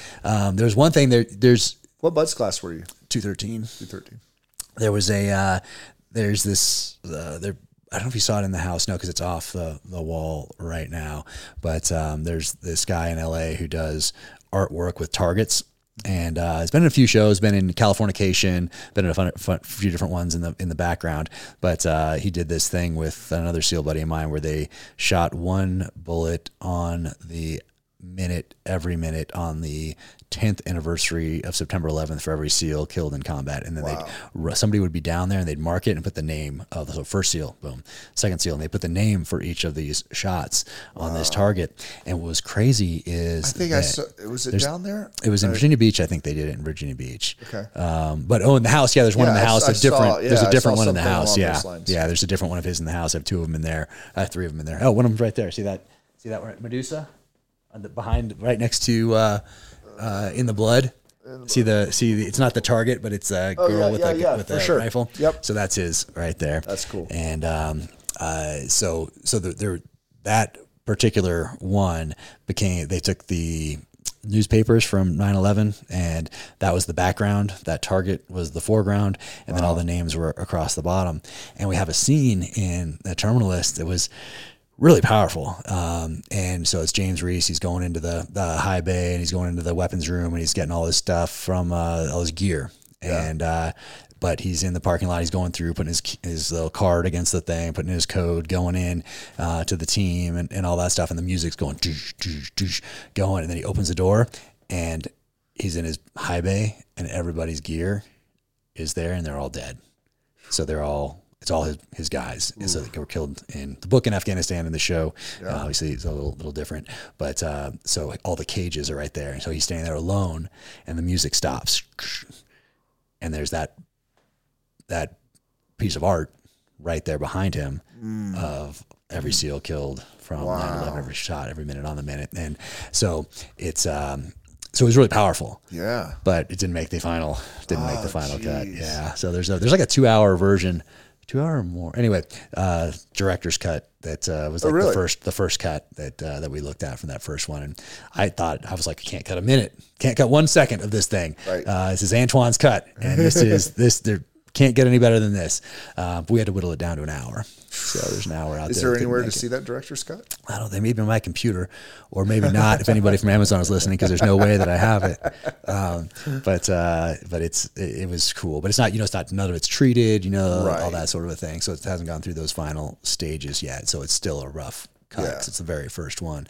But that was very powerful. So that's another example of something that was filmed that didn't make it in, just for whatever reason, just didn't. It's so sad in some ways, because like there's so much meat there, and you want to like revamp it back, roll it back, and do some director's cut or something. And I see why we cut it, actually. So now I'm learning. I'm learning the process. I'm a sponge. I'm a student of all of this, and now I see why that it didn't make it in there. But it was pretty cool, and I really wanted to get that piece of art in there, and it is in there in the opening credits. There's a different piece of art with that target that's cool. That's like that. So, how many? Elwood T Risk, for anybody wanting. It's on Instagram, Elwood T Risk, and that's the website as well. And he does amazing work. I've been down there a few times to where he works in Long Beach, and I mean, when you think artist in LA, like, this is him. It's just awesome. I love it. Yeah, now, how many SEALs were killed since post 9/11? I don't even know right now. Yeah, I knew for a while, and then. Yeah, unfortunately, the number goes I think I didn't want to and that's why I don't have that particular piece of artwork also, because there's the original, and then he did a certain number of them that you could get and that they auctioned off for different things. But I didn't want to have that always right within view every single day. It's enough. It's in me. It's a part of me enough that, and there's enough visual reminders around anyway. And it's in my novels, obviously woven in, that I didn't want it, because it's huge. Like it's gigantic, the piece of art. So I also didn't want that to be the centerpiece, if that makes sense. That might be not, anyway, that's just, that's just, that makes sense. Yeah. I mean, it's always a part of me every day. I think of it every day, and we got all this stuff everywhere. I mean, a piece of art, it moves you. And if it doesn't, it's not. I remember anyway. I felt like I didn't need the piece of art to remind me. Correct. But it's stunning. But I have other artwork, obviously, by the artist, right? And it's a stimulus, and sometimes we don't always need that stimulus. Yeah, I'm gonna remember every day, but that's I'm gonna build on that foundation. Hopefully, honor the memories of those friends who didn't make it through the way that I live my life and raise my kids, and try to be a good citizen. Or the long form. But I did want to get it in the show. So maybe we'll sneak it in somewhere else at some point. You never know. You never know. But that was cool. We got a Josh Hall surfboard in there. We got we got PSE bow in there. Dudley's is in there as well. So Knock On Archery, little mat there on the desk. So we worked in quite a few things. The Fort Knox safe is in there, similar one to that one right there. So we tried to work in as many things as we could. Winkler, obviously, tomahawk. So I tried to work as many things in there as I could from buddies and all that stuff that because that's important. And there was no product placement that was paid for. That's the other thing.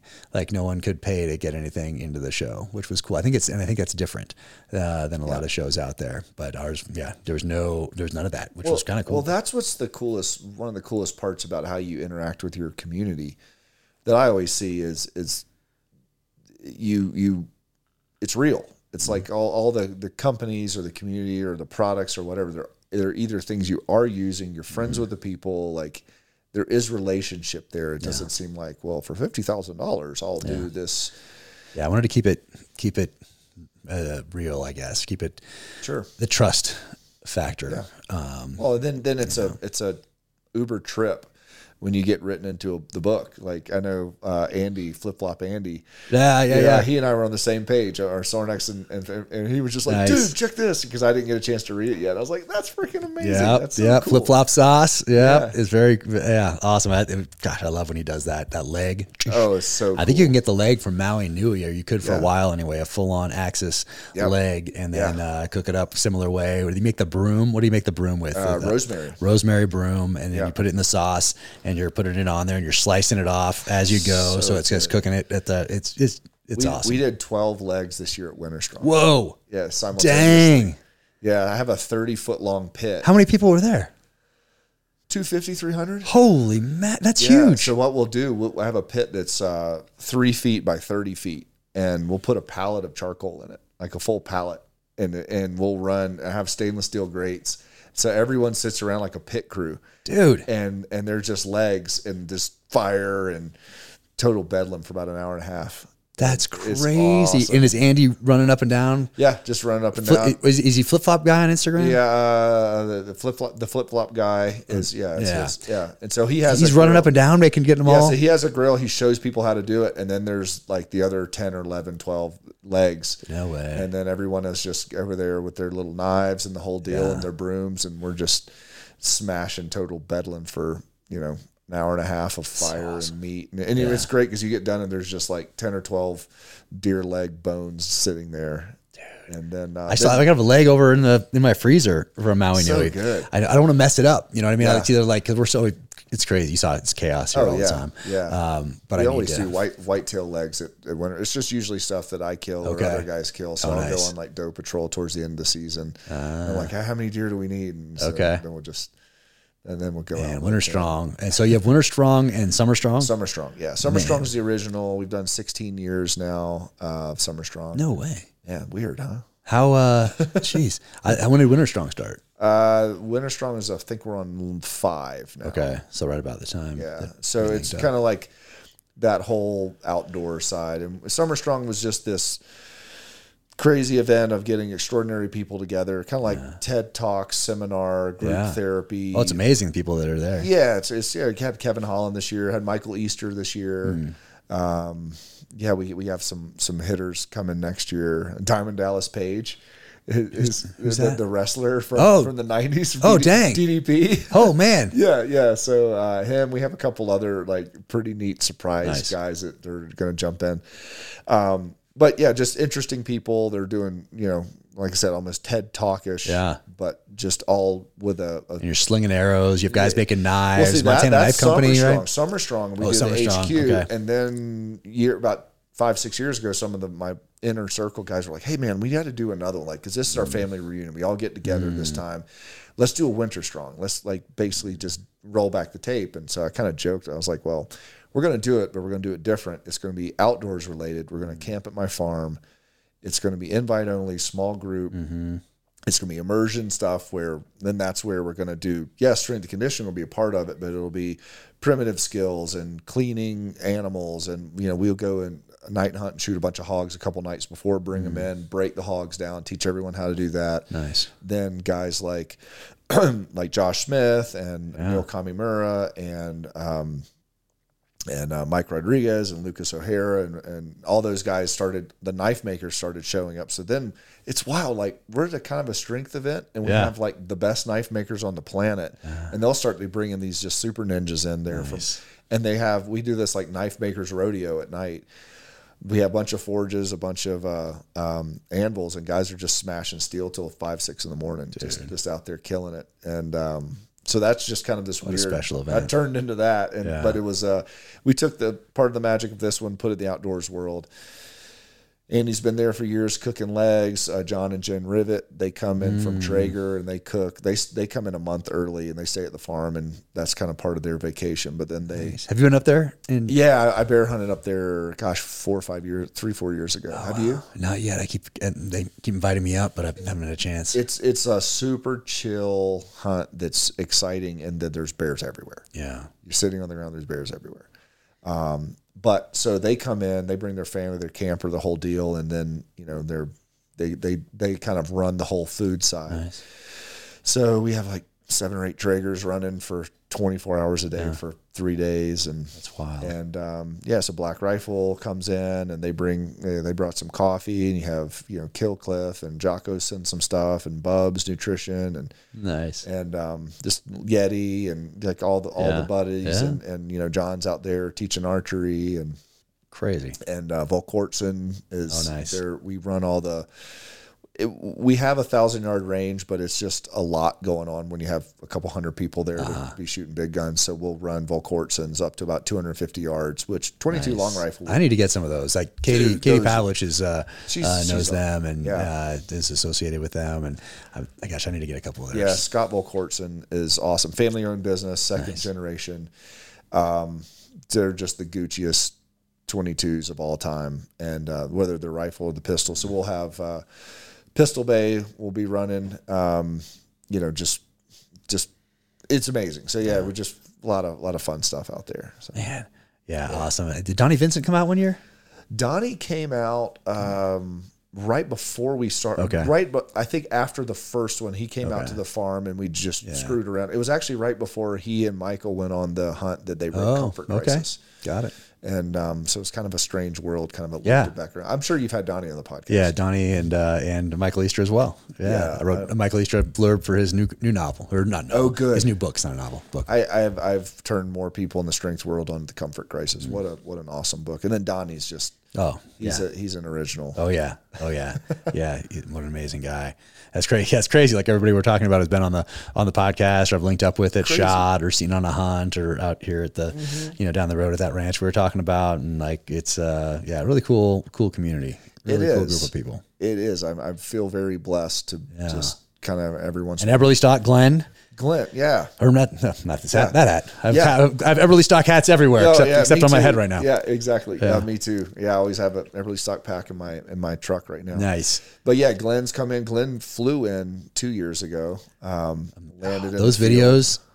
his videos that he posts of him flying river canyons and stuff. I mean, what an amazing guy. It's just super interesting, right? And I saw the video that you did, and that I did as well. Yeah, we were both on that. Just telling him how much he meant to us after his recent battle with cancer that he talked about on his Instagram. So just tough as nails. My goodness, what an amazing guy. Olympian, Air Force pilot, flying the A-10, biathlete in the Olympics. You know, like all those. Yes, creative. Like he's a character. That's a character you'd create for a novel, and people would be like, "Oh, that would be cool if someone like this existed." Well, he does. He does. Yeah, he does. And he totally like when he came to Winter Strong 2 years ago. He didn't even tell us he was flying in.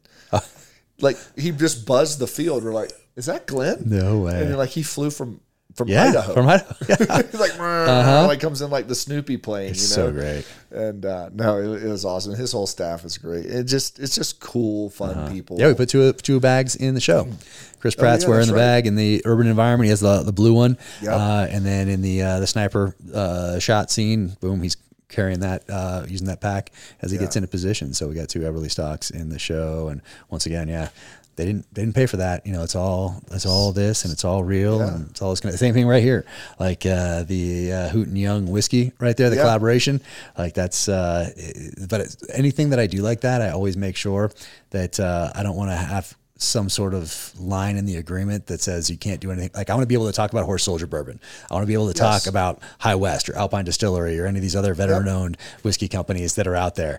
And what's so cool is they're like, oh yeah, absolutely. Like same thing with with Sig. Obviously, I've been carrying that 226 forever, but I never want to ever be in a position where I'm like, oh, geez, I can't be in this photo with it because this person has the Glock, or because I am trying out this Glock, or whatever it might be. Yeah. I want to keep it all, everything, want to keep it all as pure as I can. So it's an instant no. If anyone wants to do anything ever, it's an instant no. If it's like, hey, you can only use my rifle, only my pistol, only drink my whiskey, only smoke my cigars, only wear my watch, only whatever. Yeah. Instant, it makes it easy. There's so much going on. It makes it ezy. Instant no. And I'm moving on just because, like, I'll still use all that stuff, but anything that's going to tie me down, like, no, there's no. I want more freedom, not less freedom. Right. And I have a job, and I want people to be able. If I want to talk about something, I want to be able to talk about it. I never want to be able to have to think, oh, can I not talk about this because, like, no, I never want that in my calculus ever. Yes, and I've felt that before. I've been, pro staff with some different companies, and it's not necessarily any type of pressure, but like with hunting clothing or guns or knives or things like I like all that stuff. I didn't just get into this 3 years ago. So I was talking to Mike Glover last night. You would have to pay me an extraordinary amount of money to only shoot one brand of gun the rest of my life. It probably just not happening. Right. Exactly. Well, there's no reason for someone to pay me that much money, and there's no reason for me to not get to collect guns. I like these ones, and I like these ones, and some days I want to carry a MKC, and some days I want to carry a Neil Kamimura, because they're all good stuff that are my friends. And I carry the gear that I use, and much like you and what you write into your stories, that is me getting to be with my friends when they're not there. Yeah. I get to wear a hat or carve up something on my knife, and I go, oh man, hope Josh Smith is doing well right now. Absolutely. I got my first Montana knife company knife. It was the one that had paracord, green paracord. So I have that first one. I think it might be one of the first ones that they made. Still have that one. It's been really cool to see their company explode. And that's But what's also cool, anybody that had like some sort of a standard agreement, like let's say a pro staff or whatever. I think it's pretty standard that it's like, oh, you can only wear our hunting jacket or whatever. Right. But anytime that would just happen to be in like some language in something, and I've been like, nah, every company's been like, oh no, we want you. Like Sig wants me to shoot other things, right? Because I'm not bought by them. I'm not bought by this whiskey company, this watch company, this cigar company, whatever. Like I'm not going to do that anyway. But they like it. They're like, oh, because I think it's different than what is usually. Yeah, and I think the customer base is starting to see through the pro staffer influencer. Like, check this out. It's the best gun in the world. Okay. And you never shoot anything else. You don't have anything else back there in that safe, behind you. Yeah. Why aren't you trying? Anyway, and not that there's anything wrong with any of that stuff. That's fine. People make their living doing that sort of thing. I totally agree. But I do see, there's a little bit more to it when I see multiple different. I mean, there'll be days I'm wearing a Origin pant, or I'm wearing Beyond pants right now. I'm wearing a Everly stock under a Sitka jacket and a Beyond and a Origin hat or something. Right. And I go, people are like, yeah, you in a yard sale. Like, I like these things for certain things, and this is what I have on. I got my Sorin t-shirt, got my Aries watch, got the Triple Out design pants, Solomon shoes, darn tough socks, Yeti cup. Hey, what else I got? Sig hat, big brand guy. You know, hey, that's just I've always been into gear, and I mean, it's fun. I'm a gear guy, and you obviously, that's one of the things I like so much about your books. You're a gear guy, and so am I. So, but it goes back to, hey, I like wearing my, and generally, almost everything I wear or gear that I run is from one of my friends. Yeah, that's pretty cool. Yeah, exactly. Which is great. Yeah. Like, I don't go to like why not? Rando store and buy like, these pair of pants are my size. Right. It's like, no, I'd rather like spend money with or rep one of my buddies. Like, hopefully, I don't know if people look like, oh, Bert's wearing this one, maybe I'll wear this. I don't. It's just natural. It doesn't matter. It doesn't matter. Yeah. But now I just put these on. I go, these are great. I've had a lot of adventures in these. Nice. And hey, I appreciate so-and-so hooking me up with that. Yep. No, absolutely. Absolutely. And your friends on your hunt. Like that, the Hoot and Young, it was on the bar in episode 1 with Chris Pratt as James Reese and Boozer in there. So that whiskey is in there. And because I wanted to support a veteran-owned company. And that's Norm Hooten, who Black Hawk Down, played by Eric Bana. So a legendary operator right there. Awesome dude. But I didn't know him then. Now I do, but I didn't then. I just wanted to support a veteran-owned whiskey company and get it in there. And obviously there's no payment for it or whatever, so put it on there. But then, so it's in there, and then it works into the script in that by the time James Reese needs to contact Katie, she meets him at the bar drinking this. So his email address, for those paying attention, is hootenyoung@protonmail.com. No way. So that she would see it in her thing and be like, wait, Hooten Young, that's what they were drinking at the bar. Type of it. So that's in there, but that was not, that's not like, at Coca-Cola, like they're not paying anything. It's just kind of, hey, veteran owned. It fits with me and that character and this whole thing. And so, and now we're friends. And of course now there's that whiskey right there and just a solid dude, solid company. And that's cool. Yeah, no, I love seeing people get out of the military, know what they want to do, be passionate about it. In this case, it's whiskey and cigars. It could be building rifles, could be making knives, could be the hunting guide, could be photography, whatever it is. I love when people identify that passion and then their mission in life, whatever that might be, and then put those two together to become their purpose going forward, building off a foundation that they built in the military, both positive experiences and a lot of times negative experiences as well, but realizing that that's part of a foundation, even though there's some negative aspects to it. And it's time to build on that. And use even those negative experiences, turn them into positives long terms by passing on lessons learned there, and not just for myself, but for others. So it's, anyway, I like when people can identify that passion and really think about it and then make that part of their life going forward. Yeah. And then, the passion side of that carries them the years through when they need the resilience, because the resilience piece is one of the big parts of the business, right? I'm sure the whiskey company or every company we're talking about had those hard years. And I was talking last night with Glover's thing is like, man, it's like you have to have so much of an overage of a passion for something. Otherwise, you won't stick with it long enough. I would assume that going through BUD/S, you had to have at least a passion with the idea of being a SEAL one day. That drove the resilience piece of it. Yeah. Because if it was like, I'm kind of interested in this. Yeah, if you're it's probably not the spot for you. Probably not the spot. Probably not your sport. And so you have to be that's where we talk about, like with Sorin X Outdoors, we talk of thin air and deep water.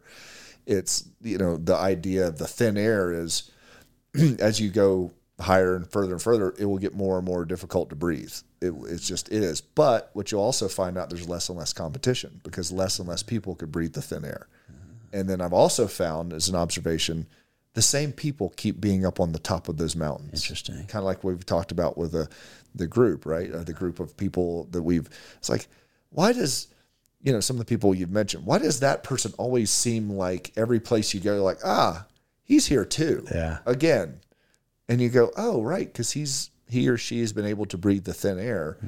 and they're very interesting and extraordinary, and they're the ones that are capable and resilient enough to keep climbing these mountains. And I find that very interesting. I get inspired by people that are high achievers, but extraordinary people create extraordinary experiences. And then the other side of it is the deep water, when you've gone so far down the rabbit hole to where you can't see daylight anymore. When you, like, let's just call it a John Dudley in archery. That guy has forgotten more than I know about archery. And you can't get good at it, or rifle guys, or like a SEAL. Like, you have to be so much a war fighter by the time you've been in 10 or 12 or 15 years that you've probably lost a lot of yourself, I would think. Because everywhere it does. If you have that much passion to go that deep water into whatever that is, you kind of lose reality of what normalcy is. But the funny part is when you get so far down the rabbit hole in that really, really deep water, that's where the real growth comes, which eventually those are the people that are always up on the top of that mountain. So that's where we talk about thin air and deep water. And that's why we look at, and it's the physical manifestation of it also. Like, hey, I want to be able to climb a really high mountain. I want to be able to dive really deep and go do some cool stuff. But it's interesting as I see different people in my life that I look up to, I'm like, thin air individual. That, you know, I've never heard it put like that before. I like that. Yeah. So that's kind of how I've boiled it down to. I gotta put that. I gotta make a note as soon as we're done here. That might make it into the next novel. I like that. Yeah. I know exactly where I think I have a place for it. That would be amazing. Yeah. So that's our tagline, because it encompasses everything, but it's more of a metaphysical mindset. And again, think about, the people we've talked about, like their similar names keep popping up. Yeah. Oh yeah. It's true. And it's kind of like, it just sounds weird. Winners win. Like, people that are capable and could do things, they're kind of capable people that could do things. Yeah. And no matter what you throw them into, they're generally able to breathe the thin air. But it's generally come from, they decided to dive down really, really far. Yeah. And they're the Yoda back in the Dagobah forest that, like, there it is. That you're like, oh, that's the guy you have to go see if you're going to learn this thing. Right. And no one knows about him because he's so far down underground. And then that's where you learn the real stuff. And that's always been those rite of passage type people that I've always searched for. Yeah. Like, what if I go in under the tutelage of this person, and it's going to be different. It's going to be extraordinary. It's going to be hard, and it's going to be something I've never seen before. But that's exciting to me. The mundane is not. Yeah. No, you can tell. And I love what you've been doing. I mean, I sincerely appreciate our friendship. And before we go, because we're going to go and zip off and get back to Salt Lake to make sure we're there for the fights tonight. Yeah. And some of these same names are going to be there. Like I keep saying. Yeah. Right? Yeah. We'll see Josh Smith tonight, right? Yeah. So Josh and Remy Warren and Evan and I are going to the fight, so I'm sure we'll see you and Joe. And again, all the same names keep popping up. And we'll go there, and there'll be 5 or 10 other. We're like, oh, yeah, cool, of course you're here. Yep, totally. Yeah, that's how it was last time. It was pretty cool. But when you think of Summer Strong, Winter Strong, business, everything you've built over the last, a long time now, but.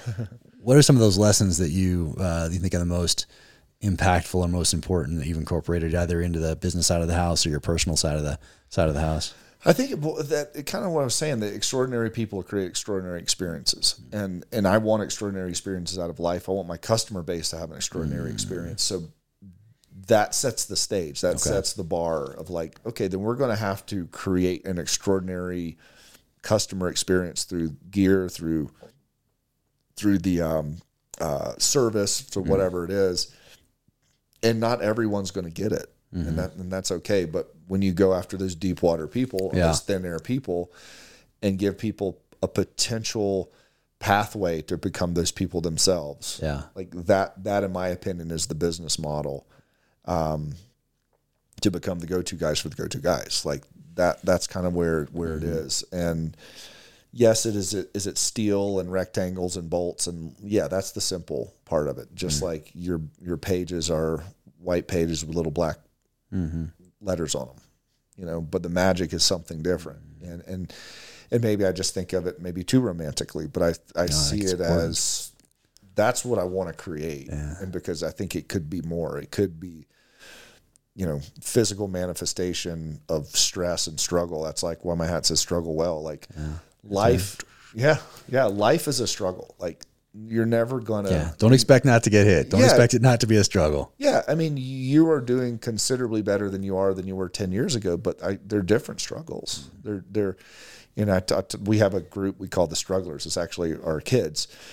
And 3 or 4 dads, we have all of our kids. We bring them in and we take them into my cave and we train them like a little miniature agoge, and we call it the strugglers. The idea is you're never going to grow out of being a struggler. Yeah. You don't. And one of the kids are like, now that we're getting better, could be the almost theirs. I was like, no. So we stopped the kids. We said, hey, who here thinks that one day you'll meet the perfect woman, you'll get the perfect job, you'll make good money, you'll do this, and life will be happily ever after? And all the kids raised their hand and all the dads raised their hands as of, this is what I was told. And I was like, it's a lie. It's a lie. There will always be something. Yeah. I mean, whether it's life's going to throw a curveball. Yeah. Or there's a family illness, or there's a disability, or there's all of us are going to struggle. Even if fame and success carries with it its own set of problems. And it's not being a woe is me. It's just realize that you're never going to be able to clock in and just go, oh, we're on Easy Street. I hear pretty bad guys. Yeah, boy, we're going to, we'll hit it big and we'll go on Easy Street. Where's Easy Street? I've yet to find it. Yeah. And so if the goal of that always is like, then just learn to struggle well. Yeah. I like it. If that's all if you struggle know this, well. Yeah. I like it. If it's coming, the only thing you can do is learn to struggle well. Have you tried the Jack Carr Hooten Young Warrior Proof Whiskey? If not, I highly recommend it. If you don't know Hooten Young, check them out at hootenyoung.com. It was started by Norm Hooten and Tim Young and born of a love of whiskey and cigars. If Norm Hooten sounds familiar, it may be because you recognize the name from the film Black Hawk Down, where Delta Force operator Hoot was portrayed by Eric Bana. You might have caught 2 references to Hooten Young in the Terminal List Amazon Prime video series. It's the whiskey James Reese and Boozer are drinking in episode 1. You can't fake aged whiskey. My Jack Carr Hooten Young collaboration is aged 16 years. It's 125 proof and bottled straight from the barrel. This Jack Carr Warrior Proof American whiskey turned out better than I could have possibly imagined.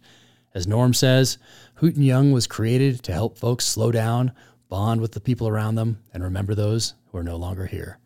Go to hootenyoung.com and get your hands on a bottle today. That's HOOTENYOUNG.com.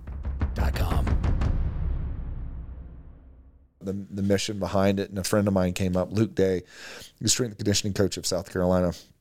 He came up with it when he was fired from a job, was making good money, got fired, and was working as a low man on the totem pole at a concrete company. Okay. And he's sitting there thinking, okay, I was making great money last year. I was head of a football, blah, blah, blah. And he is, now I'm getting dog cussed every day on a West Virginia concrete deal. And he's like, I rethought coaching, how communication with people, mentorship, what my values were, what my hard stops were. And it kind of came back to like looking at a man, and it's interesting. He's like, who did we want to be when we were 10? And he created a company called Manchild. And it was like, when we were kids, who did we want to be? Not only in vocation and, in our recreation, but what were our virtues? What were our, and you look in what you did in your life and what you're continuing to do, you're doing a 10-year-old version of that. Yep, exactly.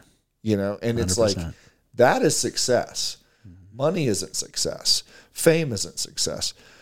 If you were 5 years old and you wanted to be helpful to your friends or be a good dad or be like whatever, like, and if you could get close to that now, like, that's the goal. Yeah. That's the goal to and it was before the world either said you couldn't, either said you need to settle down, you need to go get good grades, you need to go, like, all the bullshit they feed you, all the stuff they say you can't do in life, all the stuff they said you need to stop dreaming, you need to go get a real job, you can't go be a warfighter, you can't go build strength equipment, you can't do a podcast, you can't, whatever the hell they say.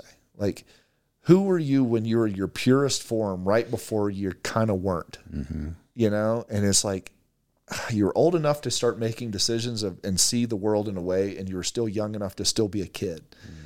And the kind of the idea of like, oh, that's the idea of the man child. But then also the key of the whole thing is just to learn to struggle well and to keep that heart in what you're doing. And then you're going to struggle like you do at times, both of us do, but we're getting to be the version. If a 10-year-old Bert saw me now, he would look up to me. Oh, that's awesome. And he would go, hey, you did it. You did the things, you know? Oh, you wanted to run around in the woods and sneak around and wear camo and go on adventures and be with friends around a fire and have neat friends that you could be there for and maybe be capable and big and strong and a leader, like all these things you wanted to be at 10. You did it. And that's the goal. Like, that's the goal. And the manifestation of how we do it through our jobs or whatever that is, like, that's it. And I think so many men and women forget who they wanted to be. And they go to what the world told them they needed to be, or the society said that they needed to have this or do this. And they're pissed off and they're mad and they're angry and they're stressed and they don't even know. They even know that. I mean, I think that's where a midlife crisis comes, because you go, who the hell am I? What am I doing? And then people start chasing it with substance and wrecked relationships and all that other stuff. And so that's where I look, and I that's why you and I think we fit so well, because it's very, very obvious that we're living our man-child life in some ways. Yeah. And however, going from looking up to Sylvester Stallone to talking to Sylvester Stallone and getting to go, hey, this is the triggers that hit. And then to know that I have an effect on target with him, that's wild. Crazy. And then to know that, yeah, you're writing a book that he knows about that's like, oh, that's cool. Yeah. Like, that's huge. That's wild. That's wild, right? Yeah. So that's the stuff that really gets me excited. Because I think if you could, I think it was Atia in a podcast the other day, he was talking, I think it was with Jocko. And he was talking about being old, when you're old and when you're young. And and they were talking, wasn't a chronological or a biological or it was, if you are looking forward to things and dreaming, you are still young. If you're looking back predominantly, remembering the old times, you're old. Ooh. And I go, oh, wow, that's it. Wow. That's the definition. Yeah. If you're still dreaming and looking forward to adventures, you're young. Because you're seeing, I have time. I have drive still. I'm pushing forward still. If you're looking back, that means you feel like you're at the end of your movie, and the only thing there is to do is to watch the reruns. Oh, man. And that's where I kind of jokingly, like, I want to die a young man a long time from now. Like, that's the goal. The goal is to be dreaming of the next strategy, tactic, adventure, whatever, as long as till I clock out. And that's where, you know, fitness and weightlifting and all that stuff comes in, because that's my insurance policy, is how do I get to do this as long as possible? Yeah. And then extraordinary experiences come from extraordinary people. So if I'm around a lot of thin air people, then life is generally going to be more interesting. There's going to be more opportunity, and I don't mean financial opportunity, but there's opportunity of, for instance, I got a call from Josh Smith and says, hey, you want to go to the UFC fight? Sure. That's an opportunity that I wouldn't generally get. And I said, well, if I'm going to go to Salt Lake all the way out there, I'm going to call my friend Mike Glover, and I'm going to call my friend Jack Carr, and then we get to do this. Yeah. And so I look and go, gosh, like, my extraordinary friends have created an extraordinary life. It is not lost on me that I'm sitting on a top of a mountain with a New York Times bestseller, one of my favorite authors, probably my favorite author, a patriot, and someone I look up to, and I get to call you a friend, and I get to have a really great conversation. And then we get to connect and realize our lives are very similar in many ways, but we get to learn how they're different too. Like, those are all wildly extraordinary experiences. I kind of joke. I go, if I have to be really good at making steel rectangles for that to happen, okay. like, okay, that sounds like a great cover charge. That's actually pretty fun. And you're the best at it. No doubt. Oh, man, just look around, look around at all the gyms and all the people we can't talk about who have them as well. Who, I appreciate it. Yeah. Oh man, that's awesome. And I love what you said about the 10-year-old version of yourself, because, so at age 7, I found out about SEALs. Military was in my DNA, just in my blood, but 7, I found out about SEALs, so I knew that would be the path. And then age 10, that though is when I stopped reading the young adult fiction. I think that was the transition year from young adult fiction, let's say like the Farley Mowats, like the Never Cry Wolf and the Lost in the Barrens and that sort of a thing, into the kind of books my parents were reading. That's when Hunt for Red October came out. Then by 6th grade, 11. Certainly, it's only the same kind of books that I read and write today. So sixth grade, 11 years old. That's when I was. So that's the so 5th grade is a trans. And guess what else came out 5th grade summer? Red Dawn. You got it. Mm-hmm. Wow, so isn't it? Another connection right there. Oh, and Milius wrote the monologues for Hunt for Red October for Sean Connery too. Did he really? Yeah. Is that in that movie? Is that the Milius movie? It's wild. Gosh, I got to watch that. It's tonight. bonkers. Yeah. I'll come home from UFC tonight at like 1 a.m. and watch that. Yeah. Maybe I'll watch it on Sunday. But isn't it crazy? Like all those things happened roughly at that time, and who you are was fully cemented pretty much by 11. Oh yeah. It's like that. I know I'm going to write, and then I find out. Then Rambo: First Blood Part 2 comes out that next summer, and now I'm reading the book by David Morrell, and then I'm finding the First Blood book and the First Blood movie, and then I'm reading all these other books in this genre, finding Nelson DeMille, finding all the J.C. Pollock and Mark Olden and all these guys, and I'm reading those and realizing that once I've finished my time in the military, because even back then I know I'm not going to be in the military forever, then I'm going to write, and I'm going to write books like these. So yeah, pretty crazy. I mean, how old are you now? High 40s? We can go with that. That's okay. Good.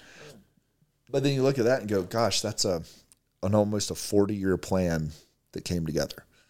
Love it when a plan comes together. Right. But you think about like how odd, that's super rare. Yeah. And I think that's the perfect version of a man child. Like who you wanted to be, you actually went out and manifested and did it. The 10-year-old Jack would probably love reading your books. I think so. And the 10-year-old probably would, like, if you were able to look at yourself now, you're like, hey, it worked. Yeah. It worked. And I think part of that is, I mean, I wouldn't say that's ultimate joy, but if what every man wants to know. Pretty close. It's not far off, right? Mm-hmm. What every man wants to know is, am I good enough? And that's the hole in their heart, basically. Or that, am I good enough? That's why we do sports. That's why many times we test. It's always yourself. A test. Why? I mean, wars, everything. You know, am I good enough? And generally, a female is, do you see me? Huh. And so those are the two operating systems. And so, like, I think what most men fight with is they question that constantly. Huh. And I think very few men can probably look at the tail of the tape and go, "Good job, good job." And it's rare. It's rarer than it should be. I wish more people could experience that. And I'm not saying rest on your laurels and be complacent, but at times, if you do succeed, and you know, I've had to mentor some guys, and one of my friends was dealing with substance abuse for 30 years. He was drunk or high every single day of his life from 17 until 41, 42. Wow, that's a solid run. That's a run. Yeah. And I have known him for almost all of that and didn't realize it became so normal. I didn't even realize like, he had a couple beers, like, he had 30 today. And then that's an investment right there. It's an investment, right? So life was totally falling apart. And then, so part of what we had to do with him, we just kind of like backed, you know, it was getting out of hand, like to the point where there was, I wouldn't say clacking off, but like it was, a slow version of that, without any brakes on it. And we had to like stop it and go, hold on a second. I know, yes, there's all these bad things. There's all this stuff.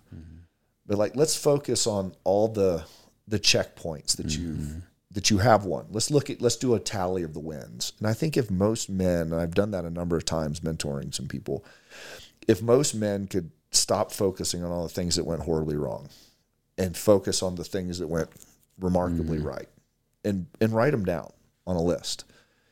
And you look at it, and then if you say, if you were most men on earth and you had these attributes and successes, do you think most people would be really stoked to have that?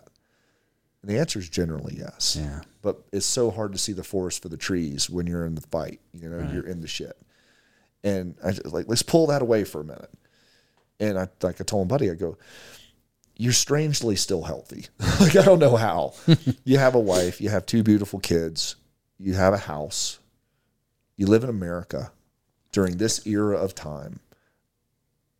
It's based on that alone, you have gainful employment. Based on that alone, you're in 1% of 1% of 1% of the population of humans that have ever lived on this earth. You have a car, you have a phone, you have air conditioning, you have food whenever you want it. Like, let's look at like the real basal level of like the wild successes you have in human history and work off of that. Right. Okay. Probably you don't need to do cocaine every day. Okay. We could change that. Yeah. But let's not throw the baby out with the bathwater and realize, by worrying about this side of it or not facing it or just digging in, you're losing time with your kids that people would kill to have 2 healthy, beautiful kids at 7 years old, the perfect age, and you have them sitting right there and you're pissing it away.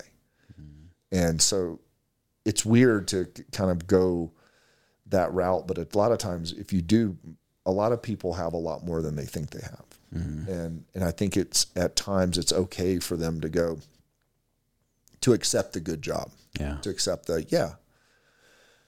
things are okay. Because I think we have to have those wins. We have to have those wins as men, or you're always chasing, am I good enough? And the stress response of that, the sympathetic stress response, the fight or flight of the always running. I think that's where the stress diseases come in and things like that, and it's not saying, again, you don't sit on the couch and just say, I'm the man, but it's okay to be okay sometimes.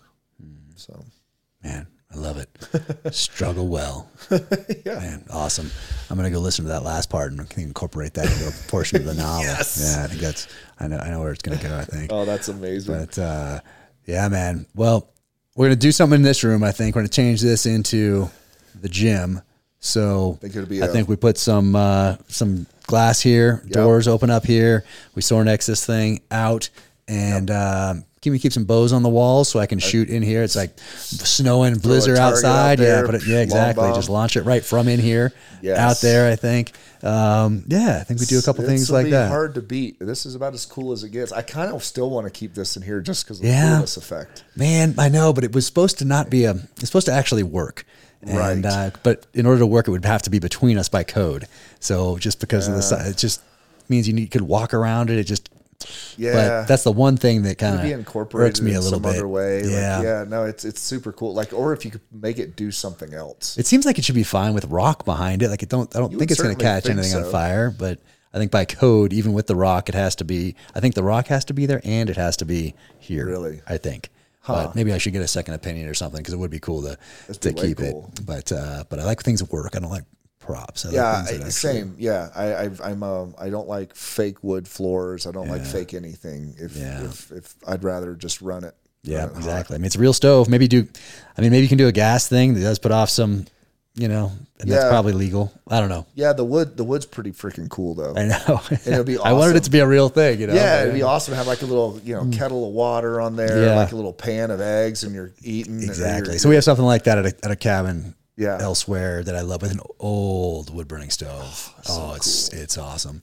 But for this one, and with video, somebody's gonna for sure let the authorities know that this is not to code, and they'll be sure and let me know in the comments and send somebody up here. Probably, who knows? It'd be just like ATF might tang along too. You have the SWAT guys come in, just like in what started the last book. Man, exactly. Luckily, I know a lot of the sheriff and police guys up here. So you got to know who they are. Yeah, that's the key. Yeah, everyone always says like, you got to worry about them. Well, who's they? Mm-hmm. Make sure they is squared away.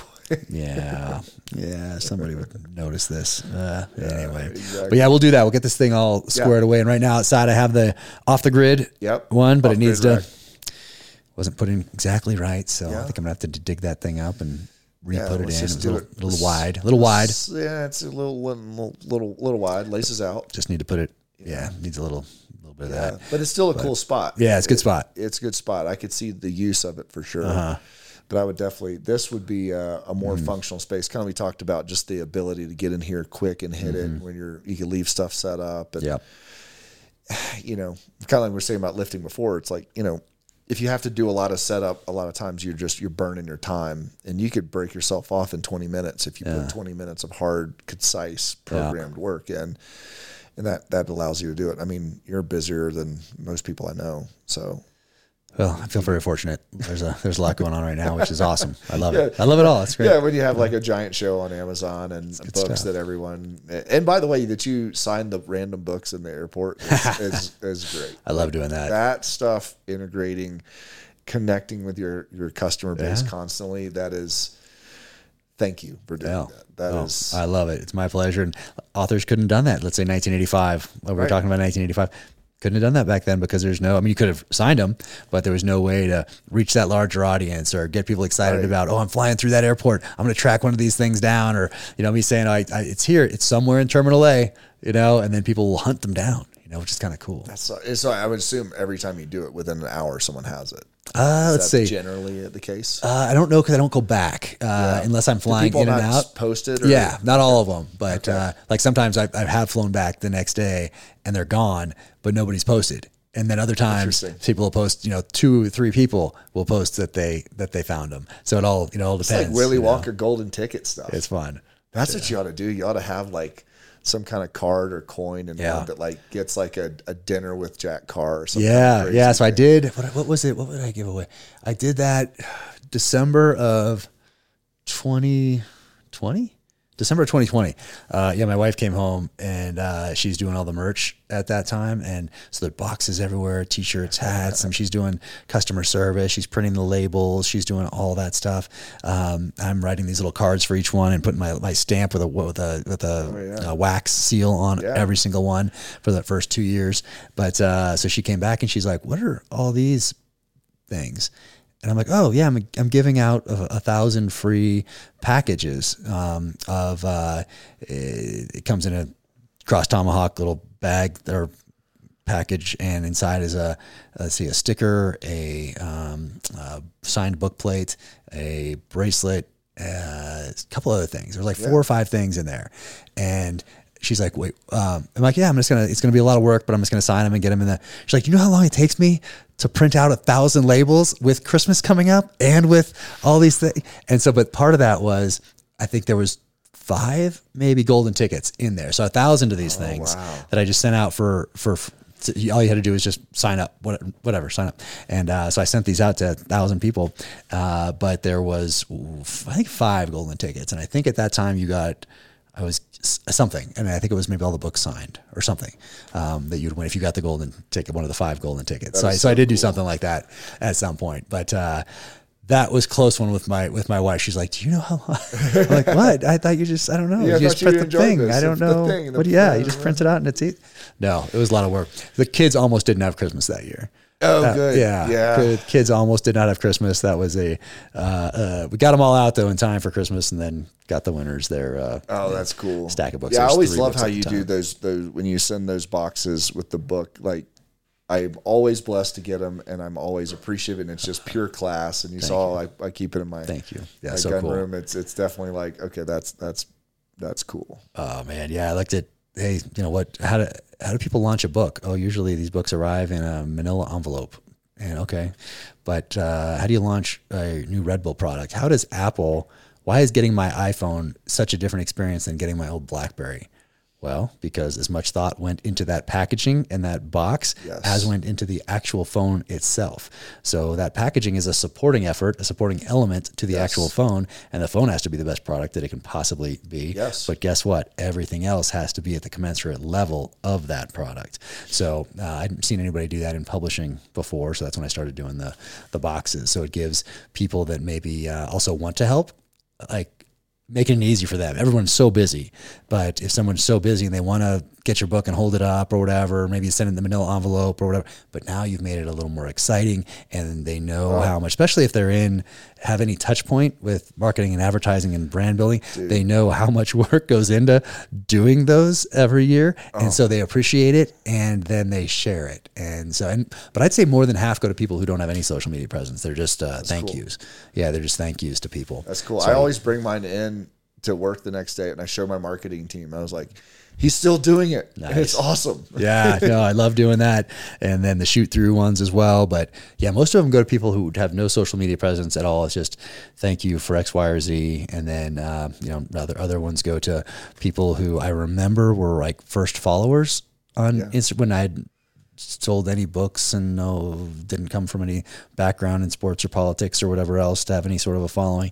And so I'll send them out to people as well that have 5 followers, 10 followers, that sort of a thing, just as a thank you for jumping on board early. And I really do appreciate that. Just like your 10-year-old self would have wanted. Hey. It's kind of just trying to look at it like I would the battle space, and also try to be thoughtful and appreciative, because I truly do appreciate those people. Like 10 followers, but hey, they got my first week, and they posted to those 10 people, and so that meant a lot to me. Yeah. What do you think when you're going to have like first edition books like are going to be super collectible? And it's crazy right now. So Mystery Mike, and he's out of Indianapolis, and he gets because now all those paperbacks that I read back in 5th grade, 6th grade, 7th grade, 8th grade, high school, I'm now tracking down signed first editions of those types of books. And so Mystery Mike, that's what he does. And and so he's like, do you know how much a signed copy of first edition of this is going for? And he's like, $600. I still have a little paperback of First Blood that I read when I was earlier. There's a lot of editions of that because it hasn't been out of print since 1972. That's what you were saying. That's crazy. Yeah, David Morrell. The kids haven't watched that one yet. The boys haven't. They've gone Red Dawn. We went Ghost in the Darkness the other day. Which was a good thriller. But was it good for them for their age? Yeah. And there's actually a thing called Vid Angel. Have you seen that? So it's an app. It's really cool, and you could scrub anything out of anything. What? Wild. Fantastic. Jeez. So yeah, you could go into it. You could hit it, and it'll say it has like 220 whatever. I can't remember what they call them, but potentials. And you're like, I want to take all the profanity out of Red Dawn. Well, right. You hit it, and it tells you what it took out. Right. And then you're like, all right, I'm good with that. A 7-year-old could maybe, and this guy getting blown up, I'm gonna take that out, and it's good. Boom, you hit it, cast it up to the TV, crank it. Interesting. And so, like, and especially for the younger, like, or if it's okay for the older kid, but the younger one wants to watch too. That was the kind of because the older, and you're like, well, I got my 5-year-old here, and there's and my 15-year-old or 10-year-old or whatever, and you still get the premise of everything, and it's still a great movie or whatever. But you're like, I could scrub these 1 or 2, like a sex scene out or something like that. And you're like, that's not a point to do that 8 years old. So it's like, let's scrub that, and like, hey, let's watch it because this still has a great message and a cool movie. Hey, when they're 15, 16, 17, 18, then you watch the real deal one. But it's a Vid Angel. It's a thing I heard about. Oh, interesting. It's good parental tool. Yeah, it's right. Take some control. So I already downloaded First Blood, Rambo, Hunt for Red October, and I just There's nothing too bad in Hunt for Red October, is there? No. He took out some F's and GDs and stuff like that. And it's like, all right, cool. I mean, not needed for context for a little kid, but rock and roll. Right. Interesting. Yeah. Oh man. So it was a neat thing. It definitely opened up our viewing choices. Okay. Because before it's like, I don't want to watch another whatever. But my kids do like MacGyver. Nice. I need to start doing that MacGyver with the kids. Oh. Yeah, it's hilarious. I think he shoots an AK in episode 1. You know how they always say MacGyver never used a gun? He does. I remember him shooting an AK in episode 1. Episode 1, he certainly did. So yeah, my kids. It's probably, if I'm thinking back, I haven't seen it since, let's say, when did it come out? 85, 86? Somewhere in there? 86? Something like that. Did he not rig it somehow to shoot, I think, maybe? I don't know. I'm going to have to go back now and try to find it. I seem to remember it that he shoots from the hip. And then that's gonna be totally wrong because I'm going back now. I'm going back to 1986 in my mind. Right. And then I think he takes a flare gun and he hammers it so that the flare won't come out, and then he shoots himself off the cliff so that he can do the base. You have a wonderful memory because that's what he does. Is that it? Yes. I think that's he used it. the knife for something. I can't remember. But yeah, he rock climbed up on the top of this thing. Does he have somebody with him? I can't remember if he has escaping with somebody. He escaped. Yeah, he took out maybe it was a pilot that was like held as a POW. That was the pilot episode. Yeah, so my kids dug it, and so they're it's kind of hilarious. My kids are. I kind of decided I want to raise my kids like they're in the 70s. Yeah, and so my little ones watch Leave It to Beaver. They love Leave It to Beaver. Way. It's just hilarious. They watch Flipper. And they watch MacGyver. Nice. I was like, hey, solid lineup right there. Solid lineup for little kids, man. Yeah, maybe in a couple of years, introduce some Magnum and for sure. Throw some A-Team in there, some Simon and Simon. Exactly. Yeah, Riptide. 100%. Airwolf. Yeah, exactly. Get those going. Yeah. And then throw some Missing in Actions in there. Part 1 and 2. 2 was a little bit better. Yeah, Braddock 3. Yeah. 3. Yeah. So that's kind of the move. It's like, but I had to figure out how to curtail those things into. I think Jaws, I was able to run as well. I was worried about Jaws because I didn't want him to be freaked out of the water. Yeah, I haven't gone that route either because we live on the lake, and I saw Jaws when I was a kid, and it freaked me out pretty bad. But it was like when your HBO's at your house, like in the early 80s, and my mom taught the cable guy. Not too many choices. Yeah, we didn't have enough money to actually buy cable, but like the cable guy hooked it up because my mom taught him earlier. So I got HBO as a kid and early child, so you got to watch all those cool Red Dawn and everything all the time. And I watched Jaws and Jaws 3 that summer. Is that in the 3D park? one? In the park? Yeah, the park. Yeah, and so I watched it like every day. And we lived in the suburbs at that time. And then so when I eventually got where I was like going to the lake, I was terrified because you know how like the wake of a boat kicks back and it looks like a dorsal fin would be there. Okay. And so I just always assumed there was a shark right behind your boat. Especially after Jaws 3. They can get anywhere. Jaws 3, yeah. I mean, you could be skiing in the park. I mean, you just don't know. You just don't know. So yeah, I haven't gone the Jaws route with him yet. Wow. Well, we did take our little guy this last year to Pearl Harbor, cool. Punch Bowl, USS Missouri, and did a shark dive out there with him, just snorkeling. But so I have some really cool pictures of him diving down and with the sharks and that sort of thing. But it was pretty cool. He had not seen Jaws. Yeah, I need to have my kids see that first, or do that first before they go. Yeah.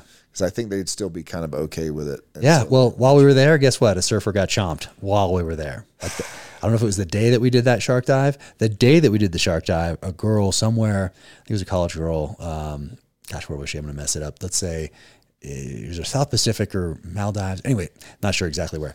The same day, we get back, and my wife was like, did you see what happened here? Shark dive tour. Girl got chomped. There's a lot of shark attacks recently, aren't there? It seems like that. This summer, I remember there was like a shark attack summer about 10 years ago. And this summer, there seems to be a lot of attacks, but also like really, really close calls. Like, I think everyone has their phones now. So you're seeing like a hammerhead might be within.